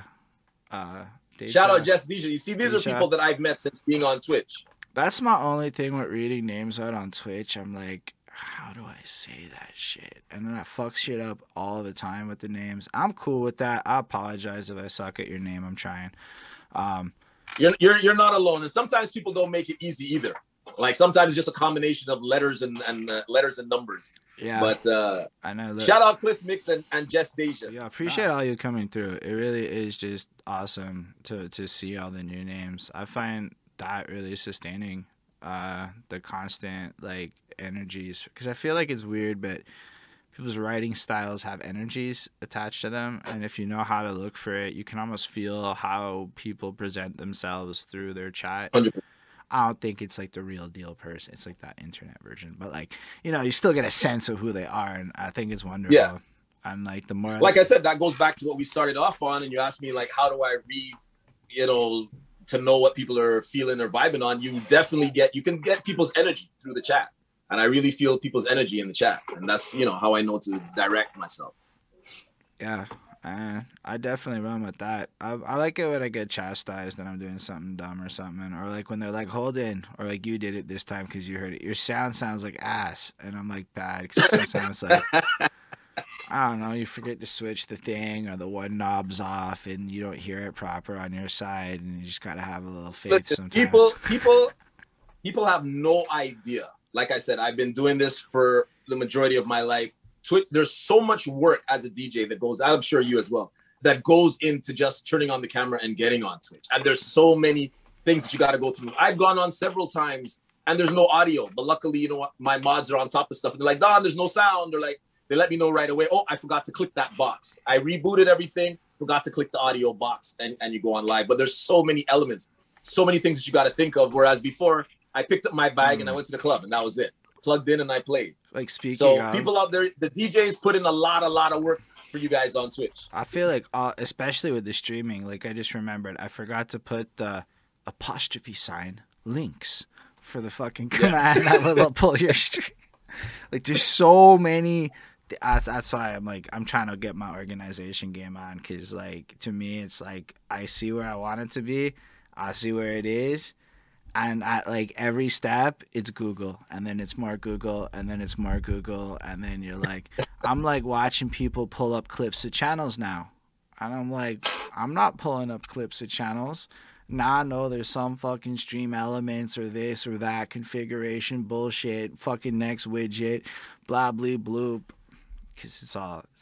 I think in this case, it's all the same for us now. And it's going to be never ending. There's always going to be something new that you could add to the stream and whatnot. But it's really like, as someone I DJ'd on, I went from a bedroom DJ to the church basement DJ to the club DJ to the radio DJ. Twitch is it's a lot of work. People come off and they make it look good. They make it look smooth, but a lot goes into it just before you turn on that camera. But I do it, for me, it's the challenge that has kept me into it and interested into it. Do you have any interest in being a VR DJ? Like I said, I say no to no opportunities until I try it. It's never crossed my mind. I'm not even too sure how that would work or what that would entail. I mean, the metaverse is going to be spaces. And imagine if we was doing this as avatars and we could just see them. And we could see their little hands moving and shit. And the little of their emojis. That's the current one that exists that I can think of and picture. Facebook has one. My shit doesn't work with their shit. I have a PS4 and a PS5 world as far as the fucking VRs are concerned, so I gotta upgrade or suffer. Okay.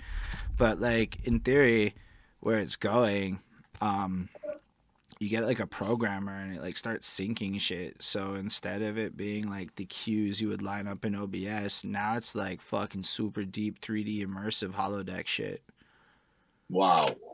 And like I would say it's in the corny looking phase, but like not that corny. And like when you're actually wearing it, like it's corny when you're watching it on YouTube. It's kind of like when you're there, like I went to a club in VR one time. I didn't do it again because like I don't know. I actually do have a lot of trouble getting into the whole concepts of VR as much as I preach this shit, because I find it's kind of like wildly like people aren't there, and like without it being social, I'm less interested. But like I went to a club and I danced with avatars, and you could you see that, and I was going there like, yo, say word, there's like 80 people in this room right now. And you can set up rooms where, like, you could put your advertising on the walls. So now your Discord, your this, your that's all on the walls and shit. You can sell fucking merch in this future world I'm picturing. So instead of having to deal, because, getting merch made is miserable. So instead of doing that, I just picture the shit, talk to a designer, and we sell it for $2 to an avatar. My God. Yeah, that's light years ahead. I would have to see what that looks like to imagine that. That has never crossed my mind. Sounds like something very interesting.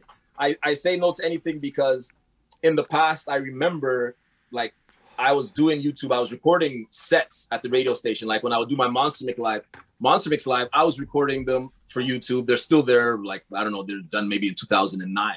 And I was like, oh, okay, it's cool. It's a little side thing. But, look what it had become. Look what it has become today. And even like I used to do Justin TV and Ustream, which is essentially Twitch now. So I imagine, I was like, I always think sometimes in hindsight, had I looked at it and put more energy into it, what it could have become now in 2021.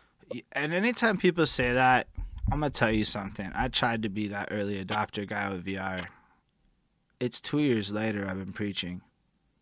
Nobody. And it hasn't gotten there yet? Nah, not really. I mean, it's a lot easier to have a chat like this now.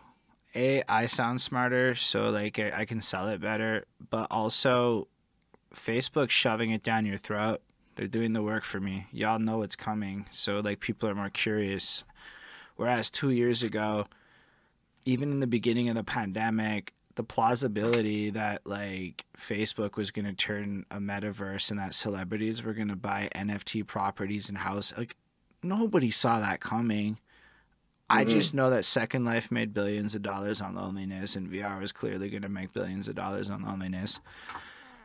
And that was an opportunity. YouTube made billions of dollars on loneliness. Like, that's just kind of what content does. And I mean, this is maybe like dark wave spinning it, but like I was that kid that hung out in the chat spaces that would ultimately grow into VR spaces when I was 14 and nobody liked me and shit. So like as much as it's like super like scary to a lot of people, it's actually going to help a lot of people get through a lot of shit when they like nobody likes them type shit. Like there's a whole other live out there. That's what Tumblr is.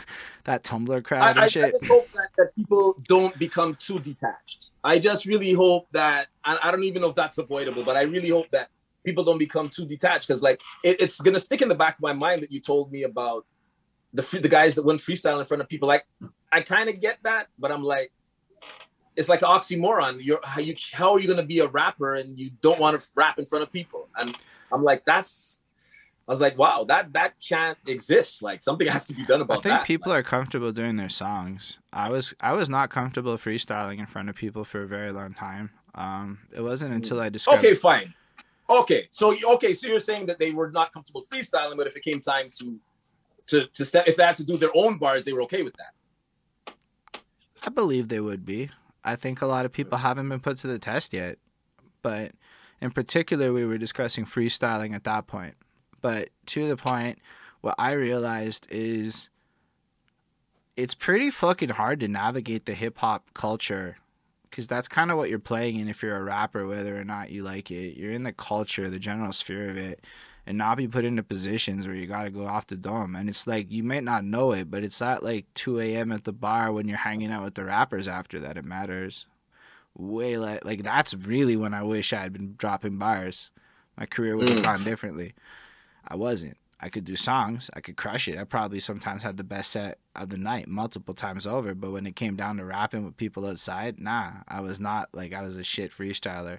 Even now, I think my freestyles are like mediocre, but I'm fucking interesting, so I can sell my mediocrity. Well, that's what's up, right? There's no right or wrong way. It's your way and how you portray it and how you put it forward, how you sell it. You know what I mean? And as I got more confident with it, it sounds better, and I believe that. But like, yeah, freestyling as a thing, it's like, man, I feel like people are too shy for that. But for their own songs, I don't know. I think a lot of people perform with their back vocals now, and I cannot stand that. Maybe like, I'm like, I don't know, man. I never did it. I never did it one time. Like, I have my chorus because I got told, make sure your chorus is at half volume. Sometimes you might want to interact with the crowd or the chorus. And I said that was logical. I keep my doubles because they're on the fucking whatever. It's doubles and shit. But like, and the ad libs. But nah, I've fucked up. I've like gone 4 bars of that, and you praying you're going to remember it when it comes back around, and you're staring at people like, and then I did every time. I always pulled it back. But like, okay, you never forget those. Those are the longest 4 bars of a fucking performance. No, the rapping with the backtrack, I don't understand it. I'll give it, for a singer, I can get it, but for a rapper, you got to come out there and be able to spit your lyrics. I want to hear your voice. I hear the CD at home. I hear the CD in the car. I want to hear you. When I'm there at the live show, I want to hear your voice. The chorus, okay, it's chorus, ad libs, whatever. But I want to hear you raw. Like, you hear Preach in the Morning, that's raw. He comes in and he's going. Like, I want to hear your voice, the tone of your voice, everything. So I do not know if everyone would do that. I participated in a virtual concert series. Why? Because I was like, well, this is in line with my vision of the future. I should play ball. And I came in there with my fucking microphone and I rapped. And it was like, yo, I kept the fuck ups and shit. I don't have time to do like a 20-minute set 8 times. It's just what it is. But I wanted it to be like unedited, uncut. Like, it's a live show virtually, you know? Like, I'm not going to fuck around with the integrity of that. Everybody else submitted edited, polished music video type shit. I mean, even my boys, it was like they went to the stew with the engineer, and I'm like, oh. And I thought I was so out of place. It turned out the promoters really fucked with what I did. But like, sounds like what I've been telling a certain someone who's being interviewed. We just want to hear your voice. Your Preach is like gonna come in every opportunity, eh? Like, he's not gonna let it go. Also, I'm like low key enjoying your snowplow conversation. I just don't know how to contribute to it because I have the landlord that deals with the snow here, and I don't, so I don't know what to say about snow plowing. But respect. I made 2 runs today, but yeah, at least it's not as bad as we thought it was gonna be. Be okay. You snow plowed today? Twice? I shoveled twice today, yeah. Gosh. But it's not as bad as they were predicting it was going to be, at least for me. That sounds super unpleasant. But yeah, I definitely think that people are submitting this like really polished world because of like shit like TikTok and whatnot. And I don't know. I don't get why everyone's like mad insecure about sounding whatever, but like everybody at the show fucked up at every time a little bit. Not like who's flawless. It's not why you go to, even like, I'm talking like, I've never been to a show. I've seen celebrities flat out fuck up bars, and like, I'm talking mostly rock singers and shit, but like fuck up entirely, and then whatever, nobody cared. So it's like, why do we care? Look at you don't draw attention to it. You just keep on going. You know what I mean? Beyonce, one of the biggest stars in the world. We all seen that footage when she came down the stairs and she fell. She popped back up and just kept on singing like nothing happened. Of course, yeah, there was videos of it, but that died down real quick because it was about her recovery. She didn't let that interfere with nothing. If you show you made a mistake, then everyone else is going to be focused on it. But she got up like, okay, I slipped, I fell, popped back up and kept on going. I remember my program director had told me years ago, a piece of advice she had given me. She's like, never let the people see what's going on behind the curtain. You make a mistake, keep going, move on. Don't acknowledge. They said, the things go by so fast, the audience, you know you made a mistake, but the audience won't know that that wasn't supposed to happen. And it just goes. Just keep going. Yeah, that's really good advice. Like, that's basically what I try to do with everything, especially once you go live for hours. You're probably going to fuck up. Like, you're just probably going to. You're going to say some dumb shit here and there. Like, it's impossible not to. That's what editors are for. Like, that's what you're doing on. That's like, I've seen some shit where, like, people wildly be like, yo, I got to go do chores in the middle, like go do laundry in the middle of an interview. And those are the hottest times. Like, when I'm saying, like, yo, people wildly almost like it when weird shit happens and then everything comes back together. Like, I don't know why, but I feel like the audience super enjoys that. Not necessarily me rambling all the time. I'm not saying that part, but I'm saying when abstractly weird shit happens. The one thing this interview show taught me is people like regular shit. Like, everybody just likes the most regular shit ever. I think celebrity worship is like on this super down and out, and people are like kind of tired of it, and that people like regular in a way that I think that's why guys like Preach. He's just so like regular. Not to say he's not. He's an exceptional human, but like his whole brand is so like, you can do this. Mm-hmm. That's what I mean by regular. Approachable. That was a better word, because regular kind of sounds diminishing, but approachable. Yeah. With like the ability to replicate it if you set out to choose to go on that adventure. Oh, and he could do it. He's a talented guy, so for sure. But like, yeah, so like in terms of like, what are some of your favorite parts, I guess, of being the 103 radio show? Because you said you didn't want to go back to that part of your life in terms of it being the past. But what are some of like the highlights of it? The highlights of my radio years really and truly was the connections I made. I learned so much more about my city. Like, you know, I grew up in Park Extension. I lived in LaSalle. I'm in the West Island now, but I had an incredible network where I met so many people from around the city, people that I would have not met had I not done that show. Like, I was always a DJ playing hit music in clubs and parties, and all of a sudden now I'm a radio announcer, radio host playing local people's music. And I started to, you know, the scene started to build, and I started getting, I was invested in it. And then I saw the potential, and guys like, rest in peace, Matt Dutch Garner from Escape MTL, and Nick Fury. And then, you know, we said, let's take this from the radio now to the venues. And we started doing live shows, and we started seeing people showing up to watch all local talent. And the energy was like, it was like an all-time high. I think for the live entertainment, it had peaked in like 2010. It was like an all-time high. And you had people from all around the city that normally wouldn't have got together, but they were coming together peacefully because of this. Like, they believed in it and they supported it. So one of my highlights is to know that I was a part of that scene. I contributed to that. Couple of years ago, I did an interview with All the Way Live. Those are some dope dudes, Pro V, that do a show here on CKUT. And Louise contacted me, and she enjoyed the interview so much. She's like, Don, I'm gonna put the MP3 or whatever the format she put it on. She's like, I'm gonna put that in the CKUT time capsule. So even though I was on the neighboring station, I was on another station now. Like, I've been added to CKUT's history. She's like, I'm gonna include your interview in there. In the time capsule. So the highlights for me, meeting so many people from my city, getting to see what my city could do musically. Like, they really impressed me musically and with videos. And then, I mean, I'm not gonna lie, like, being with the radio is like, I got to meet some of, you know, amazing people and icons. Like I said, Gregory Isaacs earlier, and different people along the way. It's like, I sit down sometimes and I'll be watching the Grammys or whatever the award show is, and I'm like, shit, like, I'll be like, man, I remember that time I was sitting down in the hotel lobby talking to Common, or I was like, I have memories. Those are my highlights, the interactions and a lot of the people that I met. I met some super cool people along the way, and I'm very grateful for that.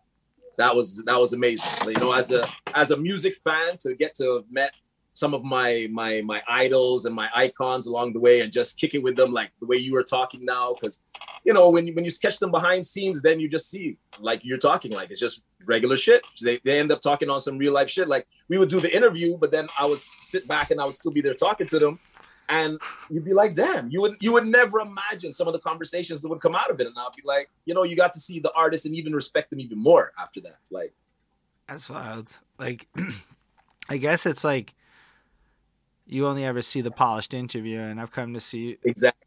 in a lot of cases people like to put on a little character, especially at that level. And it's not necessarily some fake shit. I just imagine that like you can't really expose yourself like that to the world if you're like as well known as Common. There's got to be like a degree of separation between who's in the interview and the private behind the scenes stuff. But like it's kind of like comforting in a sense to see how regular a lot of the people are when the cameras are off and whatnot. I find that like it's just every time I hear somebody be like, yeah, no, everybody also cares about the regular shit. It's just like cool.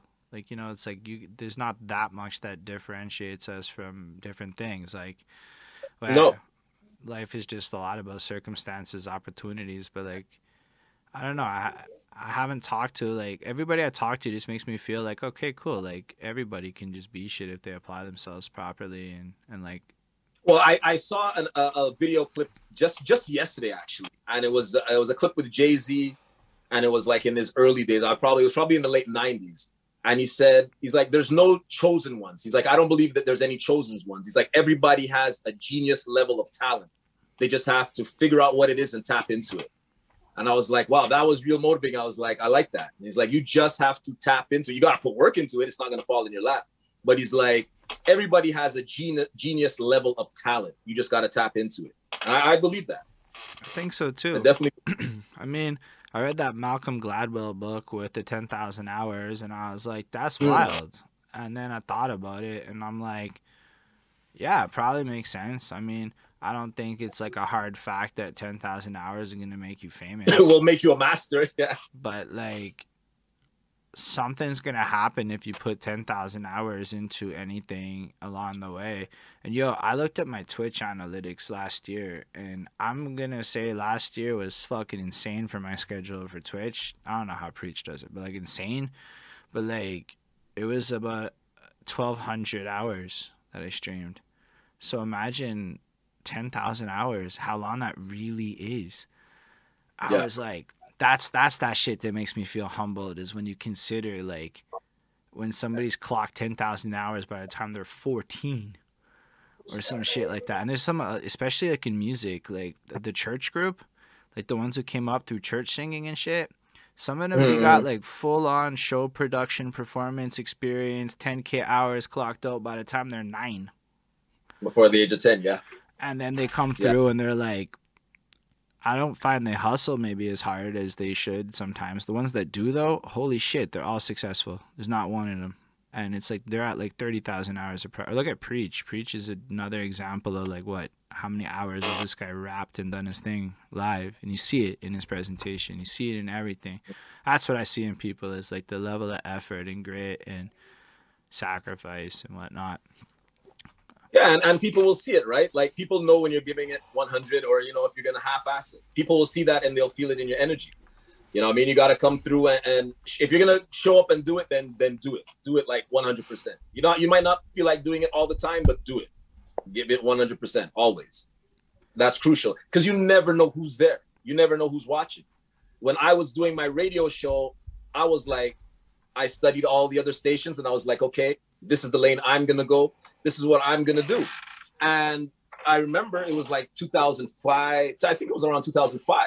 I get a phone call. Hi, this is so-and-so. I represent Sean John Canada. We're getting ready to launch and we're going to do 2 meets. We're going to launch in Montreal and we're going to launch in Toronto. This is when Sean John was a hot brand. And That's they were introducing... That's Diddy's line? I don't remember. Hey? I don't remember who. That was Diddy's line. Yeah, okay. Yeah. It was Diddy. That's his name, Sean John. Sean John was the middle name. So and this came off of the strength of one of the employees that represent Sean John Canada used to listen to my show. And I got the invitation to go to the launch based on that.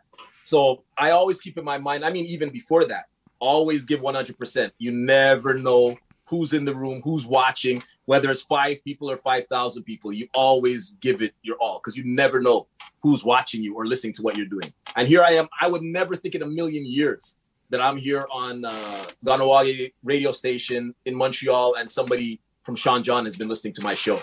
And then it led to, getting the invite. Yeah, that is a big interesting too. That's a big knowledge nugget. You never know who's watching. I burned a lot of bridges on the opposite end of that story.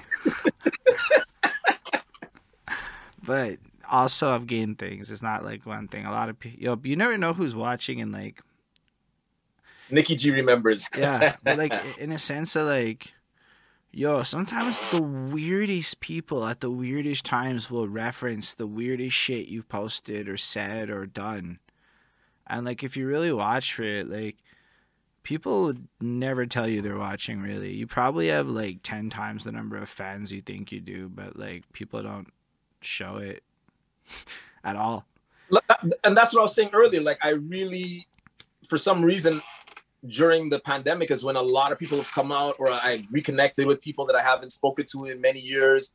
Shout out my guy DJ DiBiase, who told, used to come and buy records. I'm like, so many people, they started coming, hey, I was Don Smooth. I remember I used to come buy records from you. Or I remember you from the radio. And I'm like, wow, like it's humbling. And it feels great to know that I impacted people to the point that 10, 15 years later, they still remember our encounters and what it was all about. Like it stuck with them. Yeah, you're definitely one of those guys that I don't see a lot of people forgetting after an encounter. You just, like even the last time, I don't think there's a person who said my name as many times as you said my name in the last interview. Wow. Like you came in, you're like, Holden, blah, blah. And I'm like, I thought about it after. And sometimes like you subconsciously watch for shit.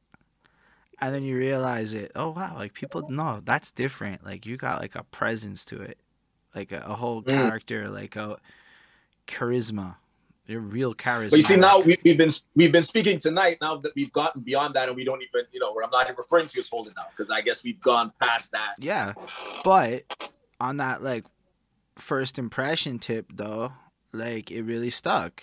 It was really noticeable, and it's like those little things I think that people notice after the fact that like they wouldn't, where like it creates an experience where they remember you, and I get it. Well, now that we're here, and I've been looking at the chat, and T-Locks, you're right. Yeah, I'm working on the 2020 vision. Cliff Mix is here, because usually, when I do the Twitch thing, I'm playing music. We come down, we interact here or there. DiBiase, if anyone in the chat, I didn't get a chance to ask, if anybody in the chat, if there's anything you want to touch on or ask about, or I know Preach wants to bring back Radio Dom. We got that. I was supposed to say that before Preach criticizes me, which is fair point. I usually like to bring it up at a certain point, but Dom beat me to it because he's doing what he does, and sometimes you just gotta let a man do what he does, Yeah. So if there's anyone, and shout out to DiBiase, by the way, like DiBiase MTL, a guy that he's really into that authentic boom bap rap. Does a great stream called Woo Wednesdays each and every Wednesday. That is absolutely fire. Yo, I'm gonna something I think you'd enjoy it. I'm definitely gonna let the people know. I know a lot of people that fucks with that shit though. Like most of my rapper friends, that's what they're into. Like they would fuck with your stream. That's what I'm hearing. And I'm trying to get them on Twitch. That's my mission. So we gotta just. I am being a guest. I'm being a guest, Preach. Nah, he's doing his thing. Listen, you got in my experience with Twitch is you have to let your guests be comfortable. That's the most important part. So if it was going to make Don Smooth happy to come in and interact with his people, and I've noticed people only ever do it with their people. He's not going to go greet everybody in the chat. He's greeting his people in the chat, and he's interacting with them directly. Like he's giving big shout outs to his core audience for coming through. How am I going to get in the way of that? That's just beautiful to see happen. Oh, yeah, man. They took the time on a Monday, took time away from shoveling out and digging out the snow to pop in here and hang out with us. It's great. But as you mentioned, yes, and that's an interview tactic that goes a long way. Because you never know when you're going to meet the artist, what the artist is going to be like, what kind of mood they're in. They've done 10, 15 interviews that day. They've been asked the same question 20 times. So you really breaking the ice with them and getting them out of, because some of them will just have that wall up and go through the motions of an interview and they get bored with it. It gets tedious. So sometimes then you could break that ice, get a laugh out of them, get a different reaction out of them. Then you don't get the generic interview and the generic responses from them. Like, I remember I went to interview, Big Sean had come to town. I don't remember the name of the tour. Big Sean had come to town. I get there, the usual thing. The label gives you a call. Big Sean's in town. We have a window. You could go and interview him. You got 15 minutes, blah, blah, blah. So as the usual, you go there, you're sitting down, you're waiting outside. And it's something, I'm not promoting this and telling people to do this. I rarely ever wrote anything down. Like, I would always go in off the top. I tried not to be scripted. I'm not saying that's the best way, but it worked for me. I'm like, yeah, it works until it doesn't, and then it works again. Yeah, it worked for me. So I walk in the room. It's Big Sean and his boys, his entourage, and they're cracking up and they're laughing. And I come in and I don't even know if they noticed that I came into the room. So I come inside the room. Then after they see me, Big Sean turns around like I walked in on a joke. Like they're cracking up. They're laughing, whatever. He turns to me. He's like, "What do you prefer? Nipples? What's more important, or what do you prefer? Titties or nipples?" And like, imagine now you're coming in to interview somebody. You're not expecting that. So I tell you, sometimes things just happen, by nature. I was like, well, without nipples, titties would be pointless. They bust out laughing. They went crazy. Big Sean went and tweeted it. I wish I got some credit for it. He went and tweeted that. He's like, well, titties without nipples would be pointless. And from there, it was like, it was just like, all right, let's sit down and talk. And it was like a super dope interview. And he talked about his lifestyle. I found out that he was vegan and he was very into health. And it was like, he gave me a different side of him. He bust out laughing. His whole crew was like, okay, sit down, brother. Let's chat. And then it wasn't like, I wasn't on a schedule no more. It was like, sit down and you can have the time you want. That's wild. I'm just, because that sounds like some shit he used as a bar one day. I'm not going to lie. The man took my line and tweeted it while I was there. Said titties without nipples would be pointless. I probably had like 20,000 hits within seconds. I was like, wow. But then he just sat down with me and it was like, no rush. Take your time. We'll talk. I'm just wild. He ghost wrote a Big Sean tweet that hit off. That's like, that's one of those things you just don't expect a person to say, but it still makes sense when when you say it. It makes sense. That seems like a thing that would happen. You've got that. That changed the dynamics of the room. It was just like, okay, cool. Do you have other like interesting anecdotes about interview peoples and stuff? I'll give you maybe one or two more because now that we're gonna start doing this on Twitch, I can't give them all away. Yeah, of course not. So well, one that I would give, and the main reason for giving it is not to do is an example of how not letting fear get in the way. Like, don't let fear get in the way of you. So since I brought it, I started on it already. So I had gotten called for invited to the launch for Sean John. So I get a call. They're like, we hear you on the radio. We know you represent Urban. We think you belong at this launch event as media. No problem. So I get invited as media. He was staying at the Sofitel, swanky hotel downtown, of course. And I get there now. So I'm on the list. But they're going in the rankings of the Virgins and the Q92s, I think, at the time, and whatever. So it's trickling down. Even CJD was on the media list. I was like, what does CJ have to do? But whatever. It's Diddy, right? He's on that sphere. It gets down now. I was probably second or third to last on the list. It's like, oh, Diddy's done with the day. Sorry, your interview's canceled. He's not going to see you. And I'm like this I prepared for. Like, I had questions. I was like, are you serious? Like, I felt like they're like, no, Diddy's done for the day. He's not going to see you. All the interviews are done. Diddy doesn't feel like doing it anymore. Doesn't feel like doing it anymore. So I'm like, man, I'm the dude that's playing. Like, who else is playing Diddy's music here out on the radio? But I understand Diddy's what is bigger than music. So, but they turned around. They said, okay, but what we can do for you here's an invitation. You can come to Music Plus Studios and watch. He's going to do an interview there. You could come and be a part of the audience. Some people might have felt away and been like, F that. I'm done with that. I'm going home. Felt away. I was like, you know what? No. Okay. I saw that as an opportunity. Nikki G and myself ran down there. Nikki G's my wife, obviously. Okay. That wasn't obvious to me. Well, my people in here know.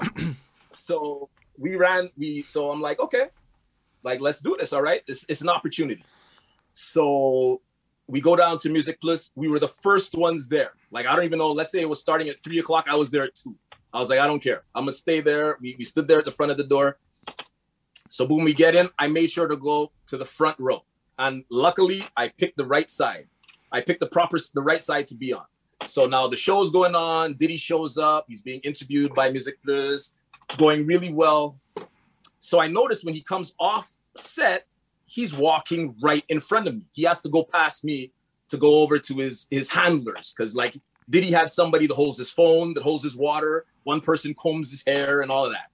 So yeah, I was like, okay, this is like $600 million status. Like legit, he had somebody every commercial break, a guy ran out and combed his hair, touched up his goatee, whatever.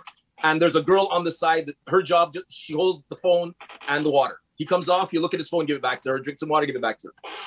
So wow. I noticed like, this is a real thing in life, but like when you encounter it, you're like you're even hearing about it, you're like, damn, man, how do you get that job? At this point, that was the biggest performer I'd ever encountered. I encountered like many. It wasn't my first interview.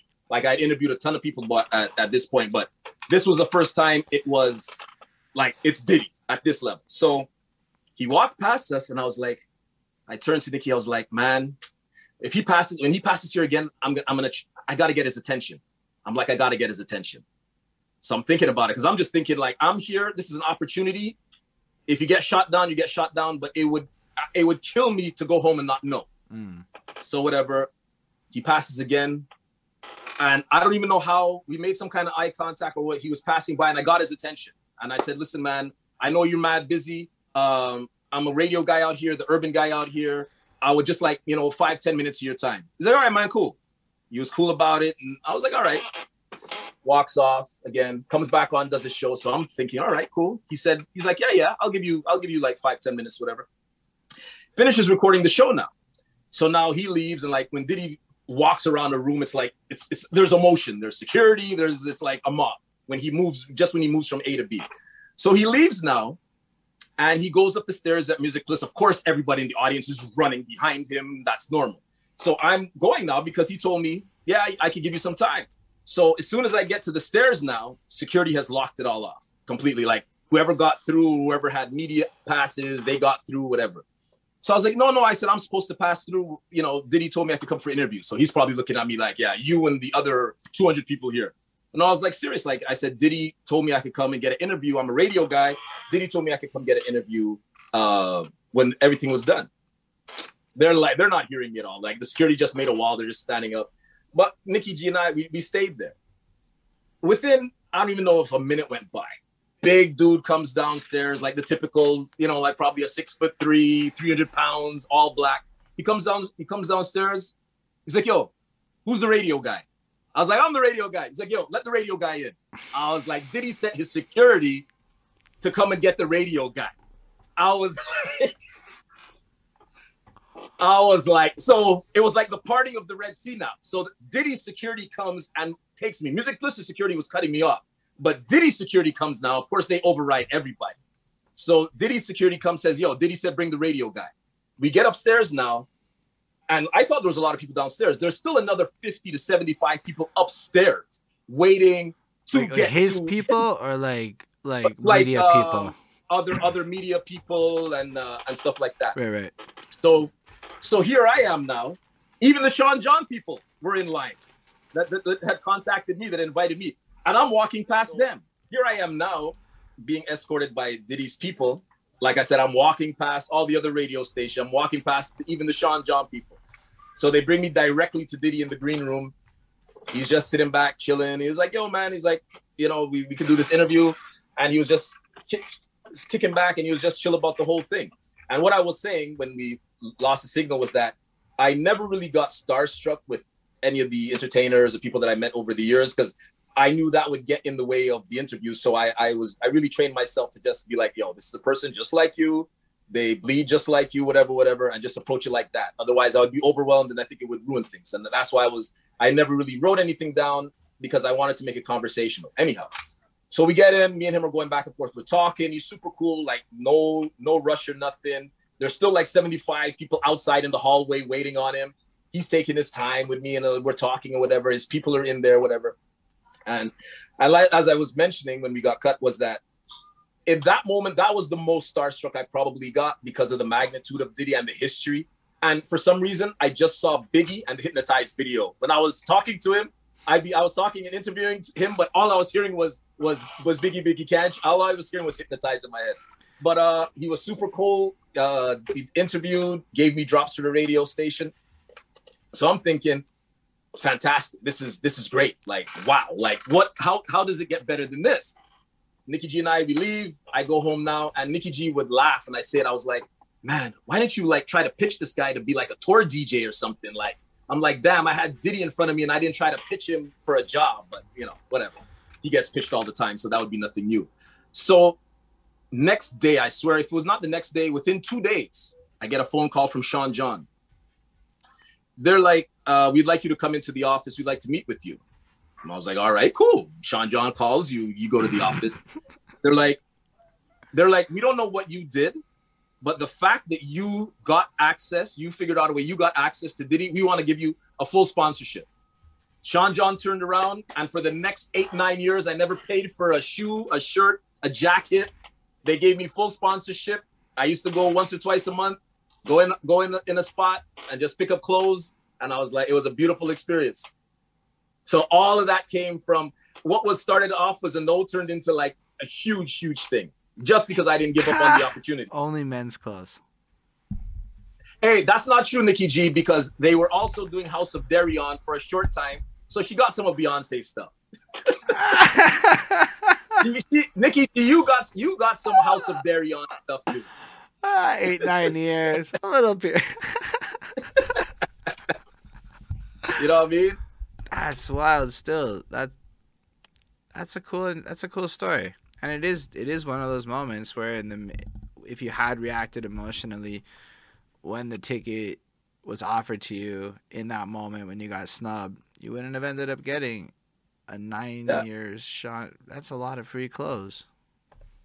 Dude, I still have clothes with tags on it. That's another stream. Like, you think not, but bro, just like throw on Vice or one of these other not Vice, but one of these other channels that does variety, like the one that 2 Chainz is on. It might be Vice, I don't know. And like, watch what these guys do, and it's like, yo, this is my closet, and inside of my closet, I have this, and you kind of tie it into the lore of Don Smooth with that like story. Boom, pull out the closet every episode, a little thing. Yeah. I know that 2 Chainz you're talking about, where it's like it's all like his expensive shit. Like he reviews all kind of outrageous rich things. Yeah, but it's not just him. Like, there's a lot of varieties of that thing now. Where I know like people are really into shoes and vintage clothes, especially vintage. I assume a lot of this Sean John shit would now be called vintage. I'm going to assume. Yeah, for sure. Like they like how our relationship ended was they ended up leaving Canada. They came out of Canada, so then that stopped. But yeah, I'm sure a lot of it would be retro and vintage. Just a lot of stuff from the early 2000s, mid 2000s. Yeah, like DJ DiBiase saying, eBay that shit, but before you eBay that shit, make content with that shit so you double up and get the YouTube ad money first. Noted, DiBiase. Thank you, DiBiase. Well noted. Because, like, I mean, yeah, Bonnie, we in our 30s now. It's not like we young. I know we're not old. I've been chastised for saying I'm old, but the kids make me not feel young. That's where I'm at in life. Well, there's always gonna be someone younger and somebody older. Shit, I wonder if you could sell shoes as an NFT, or clothes as an NFT. There's got to be a way to do it, because like you can sell physical items via NFTs. Like some of the artists were selling physical albums and vinyls and shit via NFT back in like the early day before all the weird shit started. Something to think about. I got a lot of vinyl if people want to buy it. Yo, there's some shit happening where they're trying to make NFTs that effectively function as vinyls. And I don't know about it. Like, you got to understand. I don't know if you're ever on Twitter and the rooms happen. And you No, I haven't. No. They stole the Clubhouse thing and they put it into Twitter, and it notifies me randomly for shit I usually don't care about. But this one time I walked in the room, and the next thing I know, this dude from Montreal is pitching these next dudes in the crypto game on some white paper shit. So once I say white paper, I'm like, I'm not going to follow this. But the gist of it is they're looking into how to It looks like recreate the RCIAA via NFTs. Tracking streams via crypto or NFT. It was like a wild top level conversation I didn't really follow that well. So there's a lot of potential in this NFT market where as I learn more about it, I think there's a lot of assets because I think a lot of people are going to like the metaverse because I want to go play in the metaverse. So why wouldn't other people want to go play in the metaverse? I'm sure many will, for sure. It's inevitable. Which makes NFTs valuable. They're not valuable in real life. They're valuable in the metaverse. The metaverse. And we're all going to be in the... And the metaverse will have value because for all the people that hate it, like, yo, I'm already, like, excited for it. I've been excited enough for years. Ever since Star Trek, I was excited for the metaverse. So it's like... yeah, NFTs are fucking interesting. Like, imagine that though. You could sell like a physical shoe and attach it to a graphical or a clothing item, attach it to a graphical representation of the clothing item, and now that's insane. Yo, that's a real... I wish I kept my Jordans. That's a real thing that could be done. I don't know how, but if you can imagine that, and Gap is putting out their own line of NFT clothing, or Nike, or whoever it was. And you kept all your vinyl? That was a question from DJ DiBiase. Yeah, man. I was never able to throw out a record.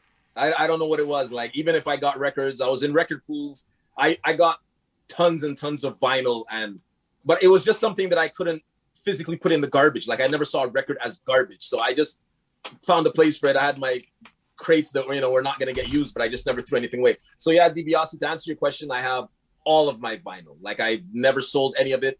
Kind of wish I did. Back in the day, I had got a good offer for it. If that offer came around again, I probably would have taken it. But I got all my vinyl. Shout out to DiBiase. He plays on vinyl too. And that's a whole nother beast right there. Preach has a really good question. Where is this vinyl stored? In LaSalle. You're too close to it, Preach. Yeah, no, all the vinyl is at my mother's place in LaSalle. How much is a lot of it? Like, 'cause you did it for a long time. Is it like one of those movie scenes where you walk in and it's like a shelf full of vinyl everywhere? I don't know an exact number, but I would say between 7,000 and 10,000 vinyl. Wow, that was a bigger number. That's actually that's a lot. A mini record store. Whew. And imagine I was offered $1 of vinyl, and I was like, nah. I was like, I didn't even contemplate it. Like, it was an instant no. This was many years ago. Honestly, vinyls be selling like $20 to $50 now. Vinyls be hella pricey. They're not cheap. You kept them was the smart choice. I kept them. They meant too much to me. Honestly, if you really wanted to go down that road, if you cherry picked your collection instead of selling it at $1 for, you probably have 10, 15 vinyls that'll cover the rest. Well, yeah, because I went outside of just the stuff that I played in the clubs. Like, I was really a record collector, and I used to go down to all these stores. Like, I think it was around like Barrie and Mount Royal, and buy Elvis records and Beatles records, and so I was like a collector of music. Even if I wasn't gonna play it, I collected music. Yeah, he's probably got a point. If you have that many vinyls, you're looking at like $30,000 easily now.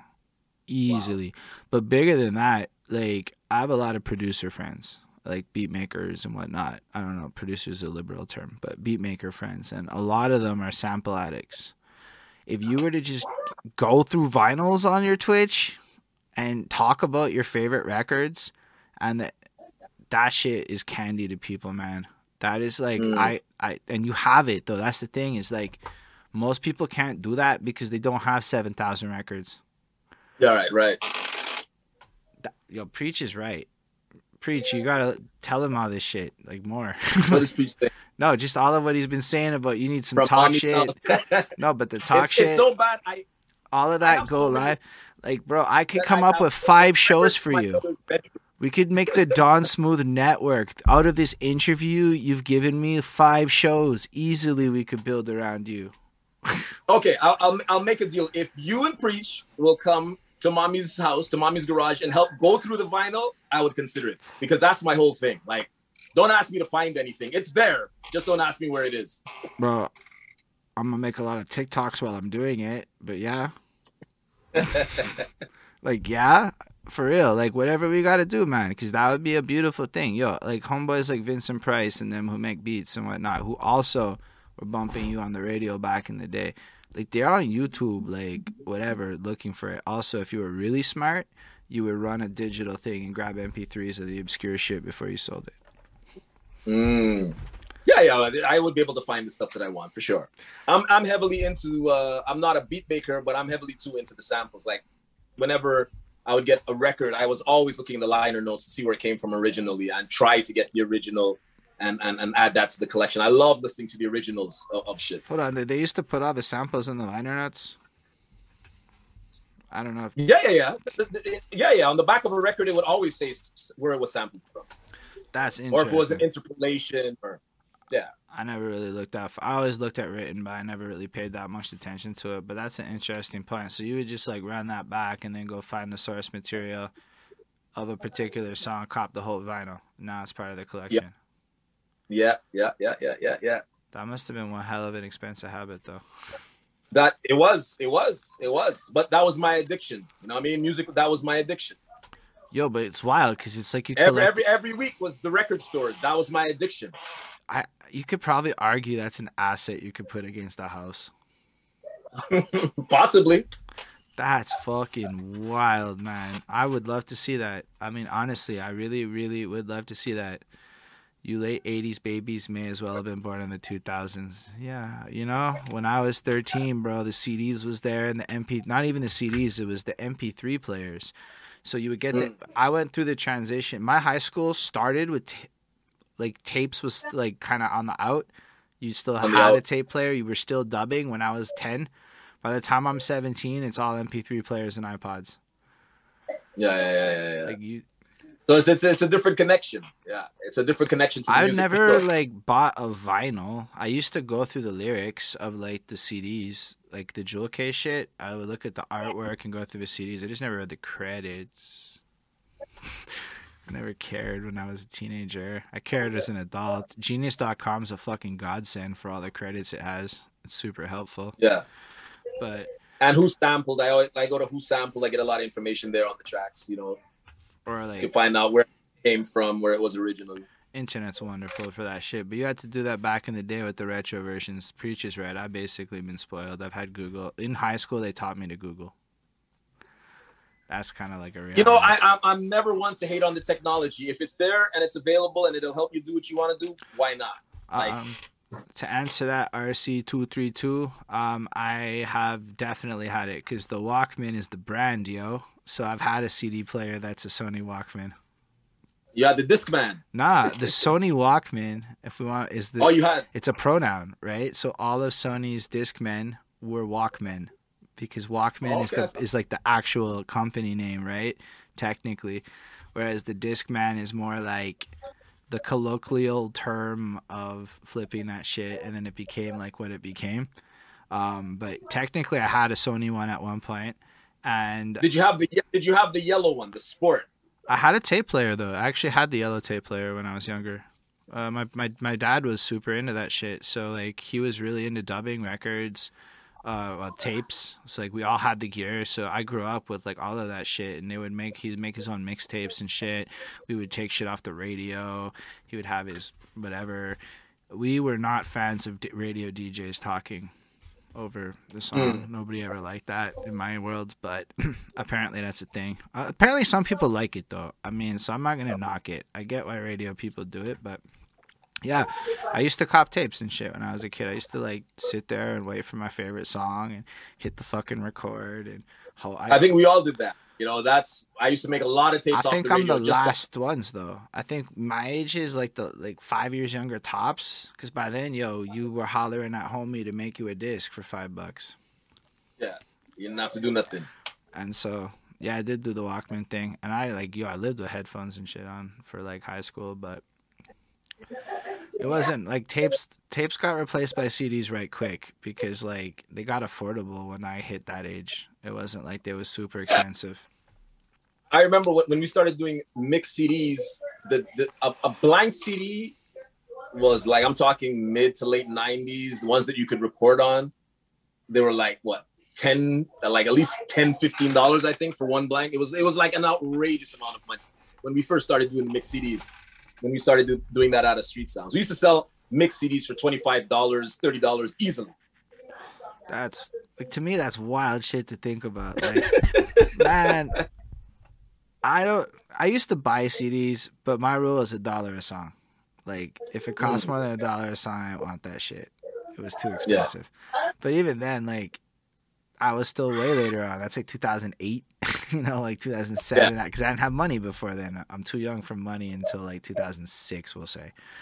And then, so like, yeah, now it's all, this algorithm shit's weird though. I kind of miss the feeling of purchasing a record and listening to it and hating songs.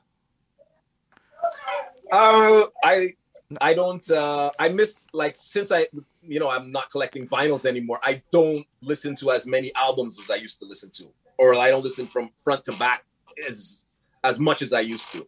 I'll still pick them up. Like, I think the Nas album was the last one that I listened to that I was bumping like from front to back. And I checked out Donda, of course, and the Certified Lover Boy. Oh, which did you prefer? I mean, I'm biased. I'm gonna go with Drake. Of course, the Kanye is always gonna be the creative, but I am biased, and I always roll with the Canadian boy. I found myself listening to Drake's with less skipping. Like I found out I skipped less on his both classic albums, but I found myself skipping less on Drake's. And I thought Nas's was like outstanding. It didn't get the attention those two got, but nah, I didn't listen to Nas's yet, to be honest. Like, it was like there was a lot of this year I had a lot of trouble listening to new music if it wasn't from Montreal, to be honest. A lot of it's related to these interviews, and so like I'm usually listening to people I'm bumping like right before I'm talking to them, and it's constant. But then it's like I'm like, how can I like actually play a role if I'm not listening to the Montreal people? And that takes time. Definitely. And then I was so tell me who's come across your way? Like, who should I look out? Like, Peach told me about Skyfall. Who in Montreal should I be looking out for? I think Mike Shab is one of the most impressive people I've seen in the city. He makes his own beats. He has a style to it too, where you can hear it's a Mike Shab beat. He raps in a way where you hear it's a Mike Shab rap. It's very believable, grimy, and I think it works. It works really well. Sounds like Montreal. Like, I don't know how else to put it, but like you feel like there's this Montrealness to it. His cover art will incorporate. I think he does his own cover arts too. Like, he's like really like one of those guys, honestly. Like, Hustler is like, don't get me wrong, cool, but like Hustler's with the label world, which I understand creates complications. Like, you don't get to release as much music and etc. etc. Other than that, I have a harder time answering that question because I have realized how little I know. Mike Shab would be my number one, and then after that, it's like I thought I had an idea, and then I've been working on this playlist. It's got a lot of people on it, but I realized there's just dudes in there like China Tylotis. I'm watching him on Preacher's stream, and I'm like, you know what? I didn't even bump his last album. How can I really fully say anything about a lot of people now? Because it's hard. But Shabo is easy to make that claim on because nobody's as consistent and hot, and everybody likes him. I've never met a person that could argue with it. So that's another sign for me. Everybody can argue with everybody else. But Mike Shab, and he's young. Okay, well, definitely you got me curious. I will definitely. And he's tapped into the French scene. Like, he was rolling with Jean-Loup and all them. So, like, how many English guys are that tapped into the French scene and coming at it with that quality? Nah, it's over. I don't think most of us made the politics. That's a gap that still needs to be bridged. It's him. That kid is doing it. He's the one. But it's not just him. There's other ones that are slowly coming through. I think a lot of the French ones are rapping in English too. And it's gonna go shout out Night Nurse Selections for the. Oh wow! Shout out Germany. Good night, Night Nurse. Oh, say word. That's like 3:30 in the morning then. That's wild. Wow. Shout out you. I know I've seen you in the other parts of the day, but that's huge. But yeah. Big up Germany. Big up Night Nurse. She's a heavy supporter. I met her through Forever Preach, and she's like an amazing supporter. She's a manager. She represents, you know, several reggae artists. Oh, say and word. she really loves the culture, promotes the culture heavily on Twitch. You know, Big respect, Night Nurse. Appreciate that. Appreciate the host too. Um, but yeah, I think Shabo's gonna be like one of those ones that does big things, and then you're gonna see a lot of little underground people come through. Because I think this city's pockets in a lot of ways, and there's so many Montreals that like you can almost go to just a different borough and it's gonna be different. Like I'm pretty sure that the white kids in the West Island are not doing the same thing as the dudes on 9th Avenue and fucking up North Montreal, whatever. You know, like it's gonna of be course two not. completely different fucking vibes. And I don't think Montreal knows how big it is, and it doesn't know the advantage of that. We get to have all the scenes, like every sound, and that's what I learned about Montreal right now, and why it's hard to fully answer your question because I'm not willing to vouch for a lot at the moment. Is that there's Understandable. everything is what I found. I mean, there's EDM rap, there's juggalo sounding screamo shit, there's whatever you can think of. I've found like Chad Game is one of those dudes really holding down boom bap. Like Travis Bryant is taking on this Lil Peep styled persona that's crushing it, but brings it with bars. It's like what Lil Peep wishes he was. Wow. Like I'm just looking around and seeing people kind of pocketing in the lanes, but then there's all the bigger masses of it. Montreal horny as fuck right now. Everybody's rapping about pussy. I don't know what it is, but like I don't know if it's always been like that, but I was like listening to this playlist and all I did, my criteria is so different than most people's. It's your most two recent songs I could find unless I decided to add some other shit for some other reasons. And then so it's just everybody's 2021 work really. And holy shit, the whole city, regardless, we're talking the spitters, what everybody wants to fuck right now. That's what everybody was on the same topic. Kind of, yeah. It made me feel weird that Everyone I haven't been doing that. Like I'm like, wait a second. Everyone can relate. And so I just got to take a minute. I just got to shout out T-Locks, RC232, Nikki G. Those are my mods. Like that. Like shout out you guys. They've been here since 7 o'clock, 2.5 hours strong. You asked about mods. That's a prime example, man. I appreciate you guys. I salute you guys so much. That is big facts. And DiBiase and Preach, they've been here for the whole time too. So shout out to everybody that's been here for the whole time. Shout out anybody that's just popped in now. Much appreciated. I agree with you. Shout out everybody that did that. I don't shout out people as much as you shout out people.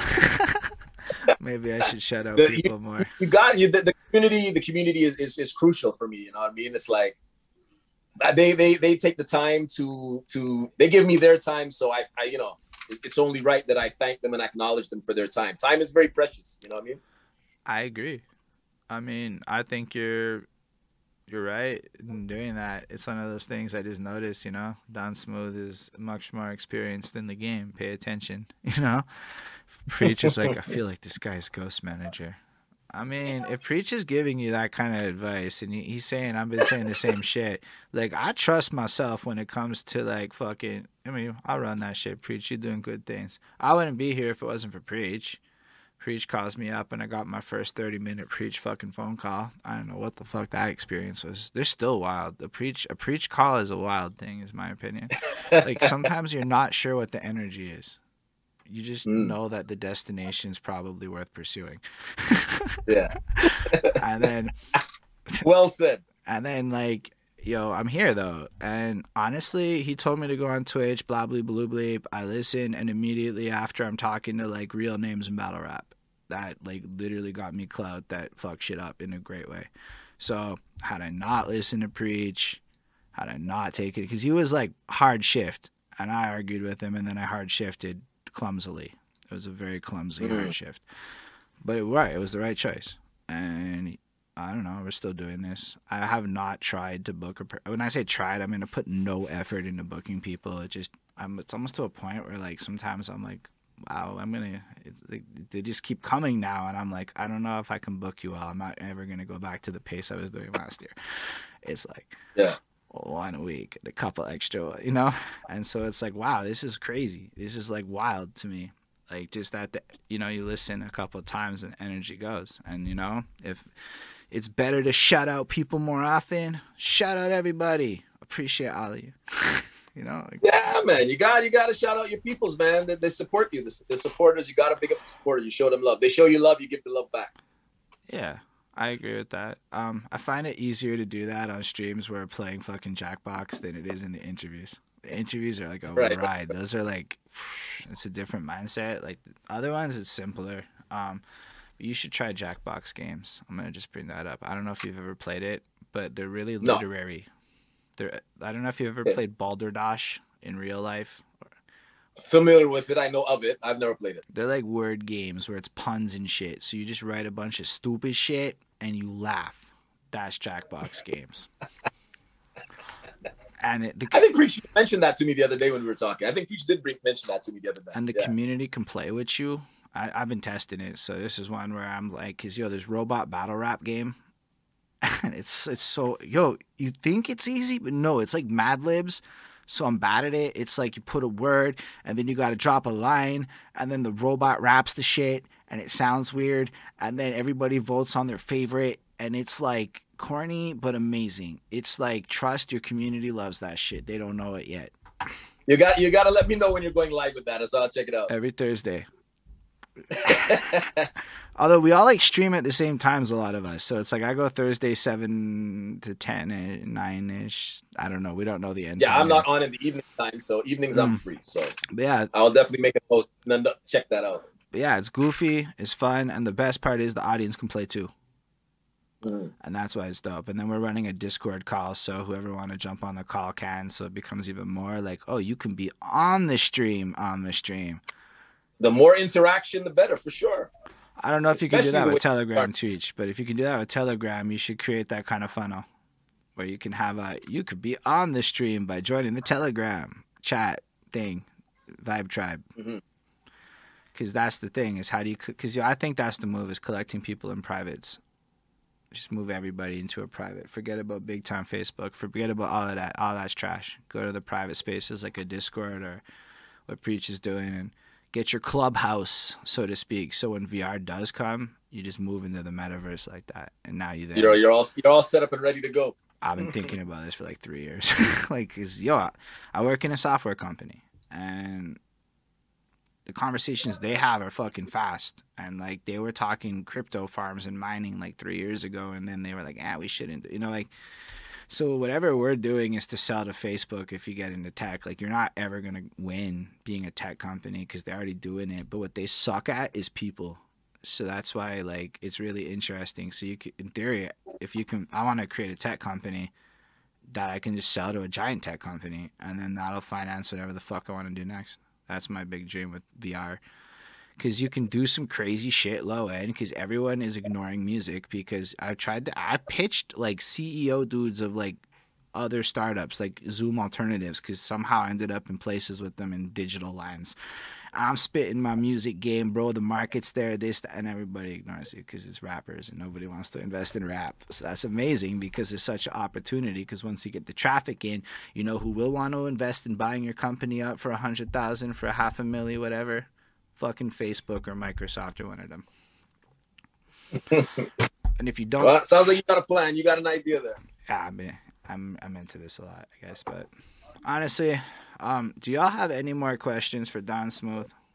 I don't want to run it aimlessly and pointlessly. I could tell like my energy is like reaching the point where I'm not sure where to go with this, and time is very precious. So if y'all have any last questions or anything that you would want to throw out, it would be a great time. I'm just, because you have that delay, so you say it, and then you gotta wait like 20 seconds for it to like actually. Until they see it in the and chat. then it could take up to another minute for a person to actually ask a question. In my experience, because if the phone's as slow and whatnot.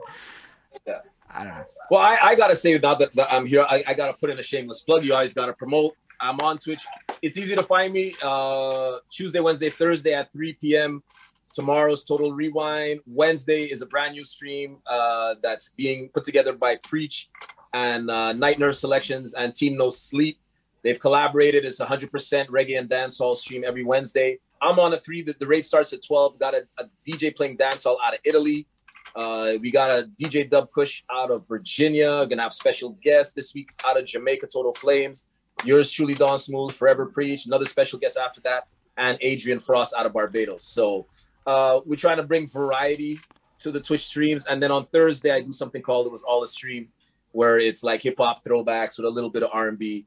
And that, once again, I try to keep my stream times consistent. That's something I learned in the last year being on Twitch, was the consistency. Like I figured out certain things, like before I would go on only for 1 hour. And then I was like, okay, I realized Future's like, yo, you got to do at least an hour and a half before anyone even sees or knows that you're on. So we started stretching out the streams to an hour and a half to 2 hours. Sometimes I do the occasional 3 and 4 hours. I got that same call. Yeah, for real. And I was like, wow. Like I used to jump on. I'm like, okay, I'm gonna give it an hour. It's like, okay, that's. Ooh, and let's not forget the Wu-Tang Raid Train next week. But I didn't get there yet. I was still on this week. I'm sorry. I was just responding to his enthusiasm. Because you see, I set it up there earlier. I mentioned that he does the raid thing. He does Wu Wednesdays on his own every week. It's a really dope stream. He plays like all kind of music. But you can really get a Montreal vibe from his stream at the same time. And yes, as DiBiase mentioned, he does the Wu Wednesdays every Wednesday. And then, yes, next week, right? The 27th, I'm jumping on a raid there. It's going to have a bunch of DJs, Easy LD, yours truly, Full Blast Radio. And we did one last month, like I guess kind of like a test run. It was 3 of us. It was myself, DJ DiBiase, and DJ Gemini out of Akron, Ohio. And we did, I think it was 6 hours of strictly Wu-Tang. And like, it's not like you heard Ice Cream and Triumph 10 times. Like it wasn't, the songs didn't replay. We didn't. I think it's just like, maybe we were like-minded individuals. It's like, I came up first, and it's like, I'm not going to play out all the bangers. Like I'm going to spread it out. And at the same time, anybody that's jumping on for a Wu-Tang raid is a Wu-Tang fan, and they know the music. They don't need to hear Ice Cream and Triumph over and over and over, and Cash Rules Everything Around Me. So we were able to go deep with the music. It was a good audience. It was a good vibe. Expanding it, DiBiase's expanding it, making it longer and bigger the next time around, incorporating more DJs. Definitely it was a good look. I was entertained. I was like, at first I was like, man, I'm like, I know there's enough music, but I'm like, if I play, can I make 2 hours of Wu-Tang entertaining and not monotonous? And before I knew it, the time was up. And anytime I lose track of time during a stream, I know that it's a good stream when the time goes out the window. So yes, DiBiase, that's coming up, 27th. It's on next Wednesday. That's dope. You should stop by Behind the Suit. If I'm not live. That's been if you're not live. Because Wednesday. Well, you do the Jackpots game on Thursday. But Wednesdays is technically, and it's kind of been up in the air, my end of the week collab show, Perspectives, which is this shit, but with end of the week. But not the Quebec one, the New York one. So, okay. If they're like, I actually have to holler at them after and be like, do we have a guest this week? So basically, like, nah, do your plug. I'm all for it. We can throw the shout out thing too. Shout out DJ DiBiase, and I meant more like the shout out command. But like, never shameless to promote your stuff. Nah, never shameless to promote yourself. I think that's a lesson a lot of us have to learn. I was not the best at that lesson at all. Preach was like, nobody knows anything about you. I'm like, that's a fair point. If you don't tell people, why are they gonna know things? And but yeah, that's cool. I'm excited about it. But yeah, if it's happening, because sometimes when you're not the one booking people, you just get to find out every week if it's happening, and then you find out the week of. So given I'm free that day, I would love to check it out. If not, I'll check the VOD if it's available. I know. Cool. Do you have a question is the same as the last? Sorry, do you have a question is the last minute song selection? Yeah, I suppose that's exactly what that is. Do you have a question at the end? It's the last minute song. It's like the way to wrap up the thing, I think, is what he's saying. I assume that's what DJs do at the end of it. Last minute song selection. Exactly, meaning what? Like if I have a last minute song selection, I'm not sure. I'm not too sure of the question. I don't know. I think it was more of a statement, and I was just reading on it. I don't know if it was a question. Yeah, it's hard to tell. You respond to the chat, you roll with it. But anyway, Yeah, I appreciate having you here, Mr. Don Smooth. I really it was enjoyed good this to be back. conversation. I think Don. Don asked me to choose a song last minute once.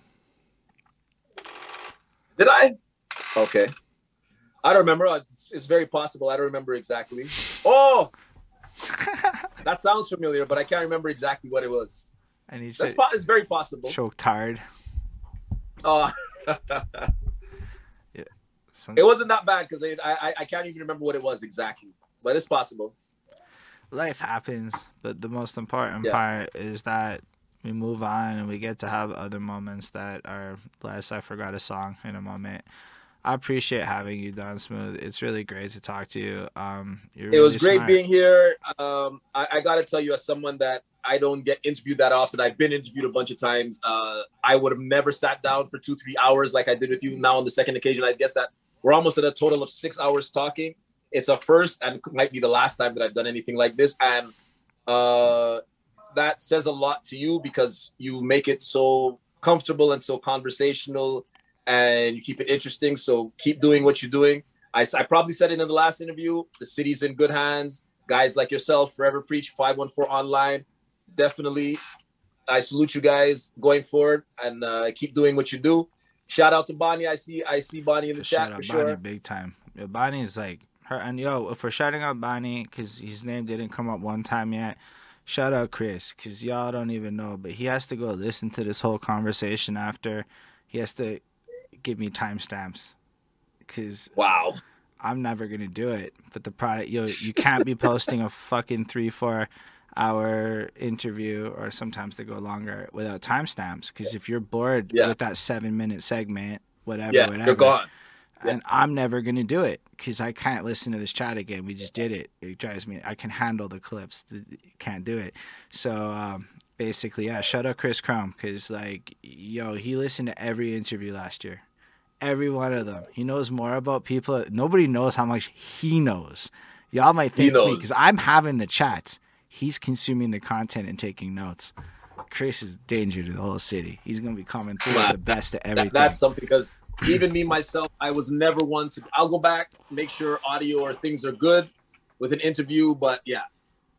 I don't go back and listen to myself that often. I do listen to my playback here and there, Preach. I make the efforts to improve. I try hard. I definitely am aware when I fuck up these days. But I have a lot of trouble doing it quickly because it's like a lot of conversation of me having conversations.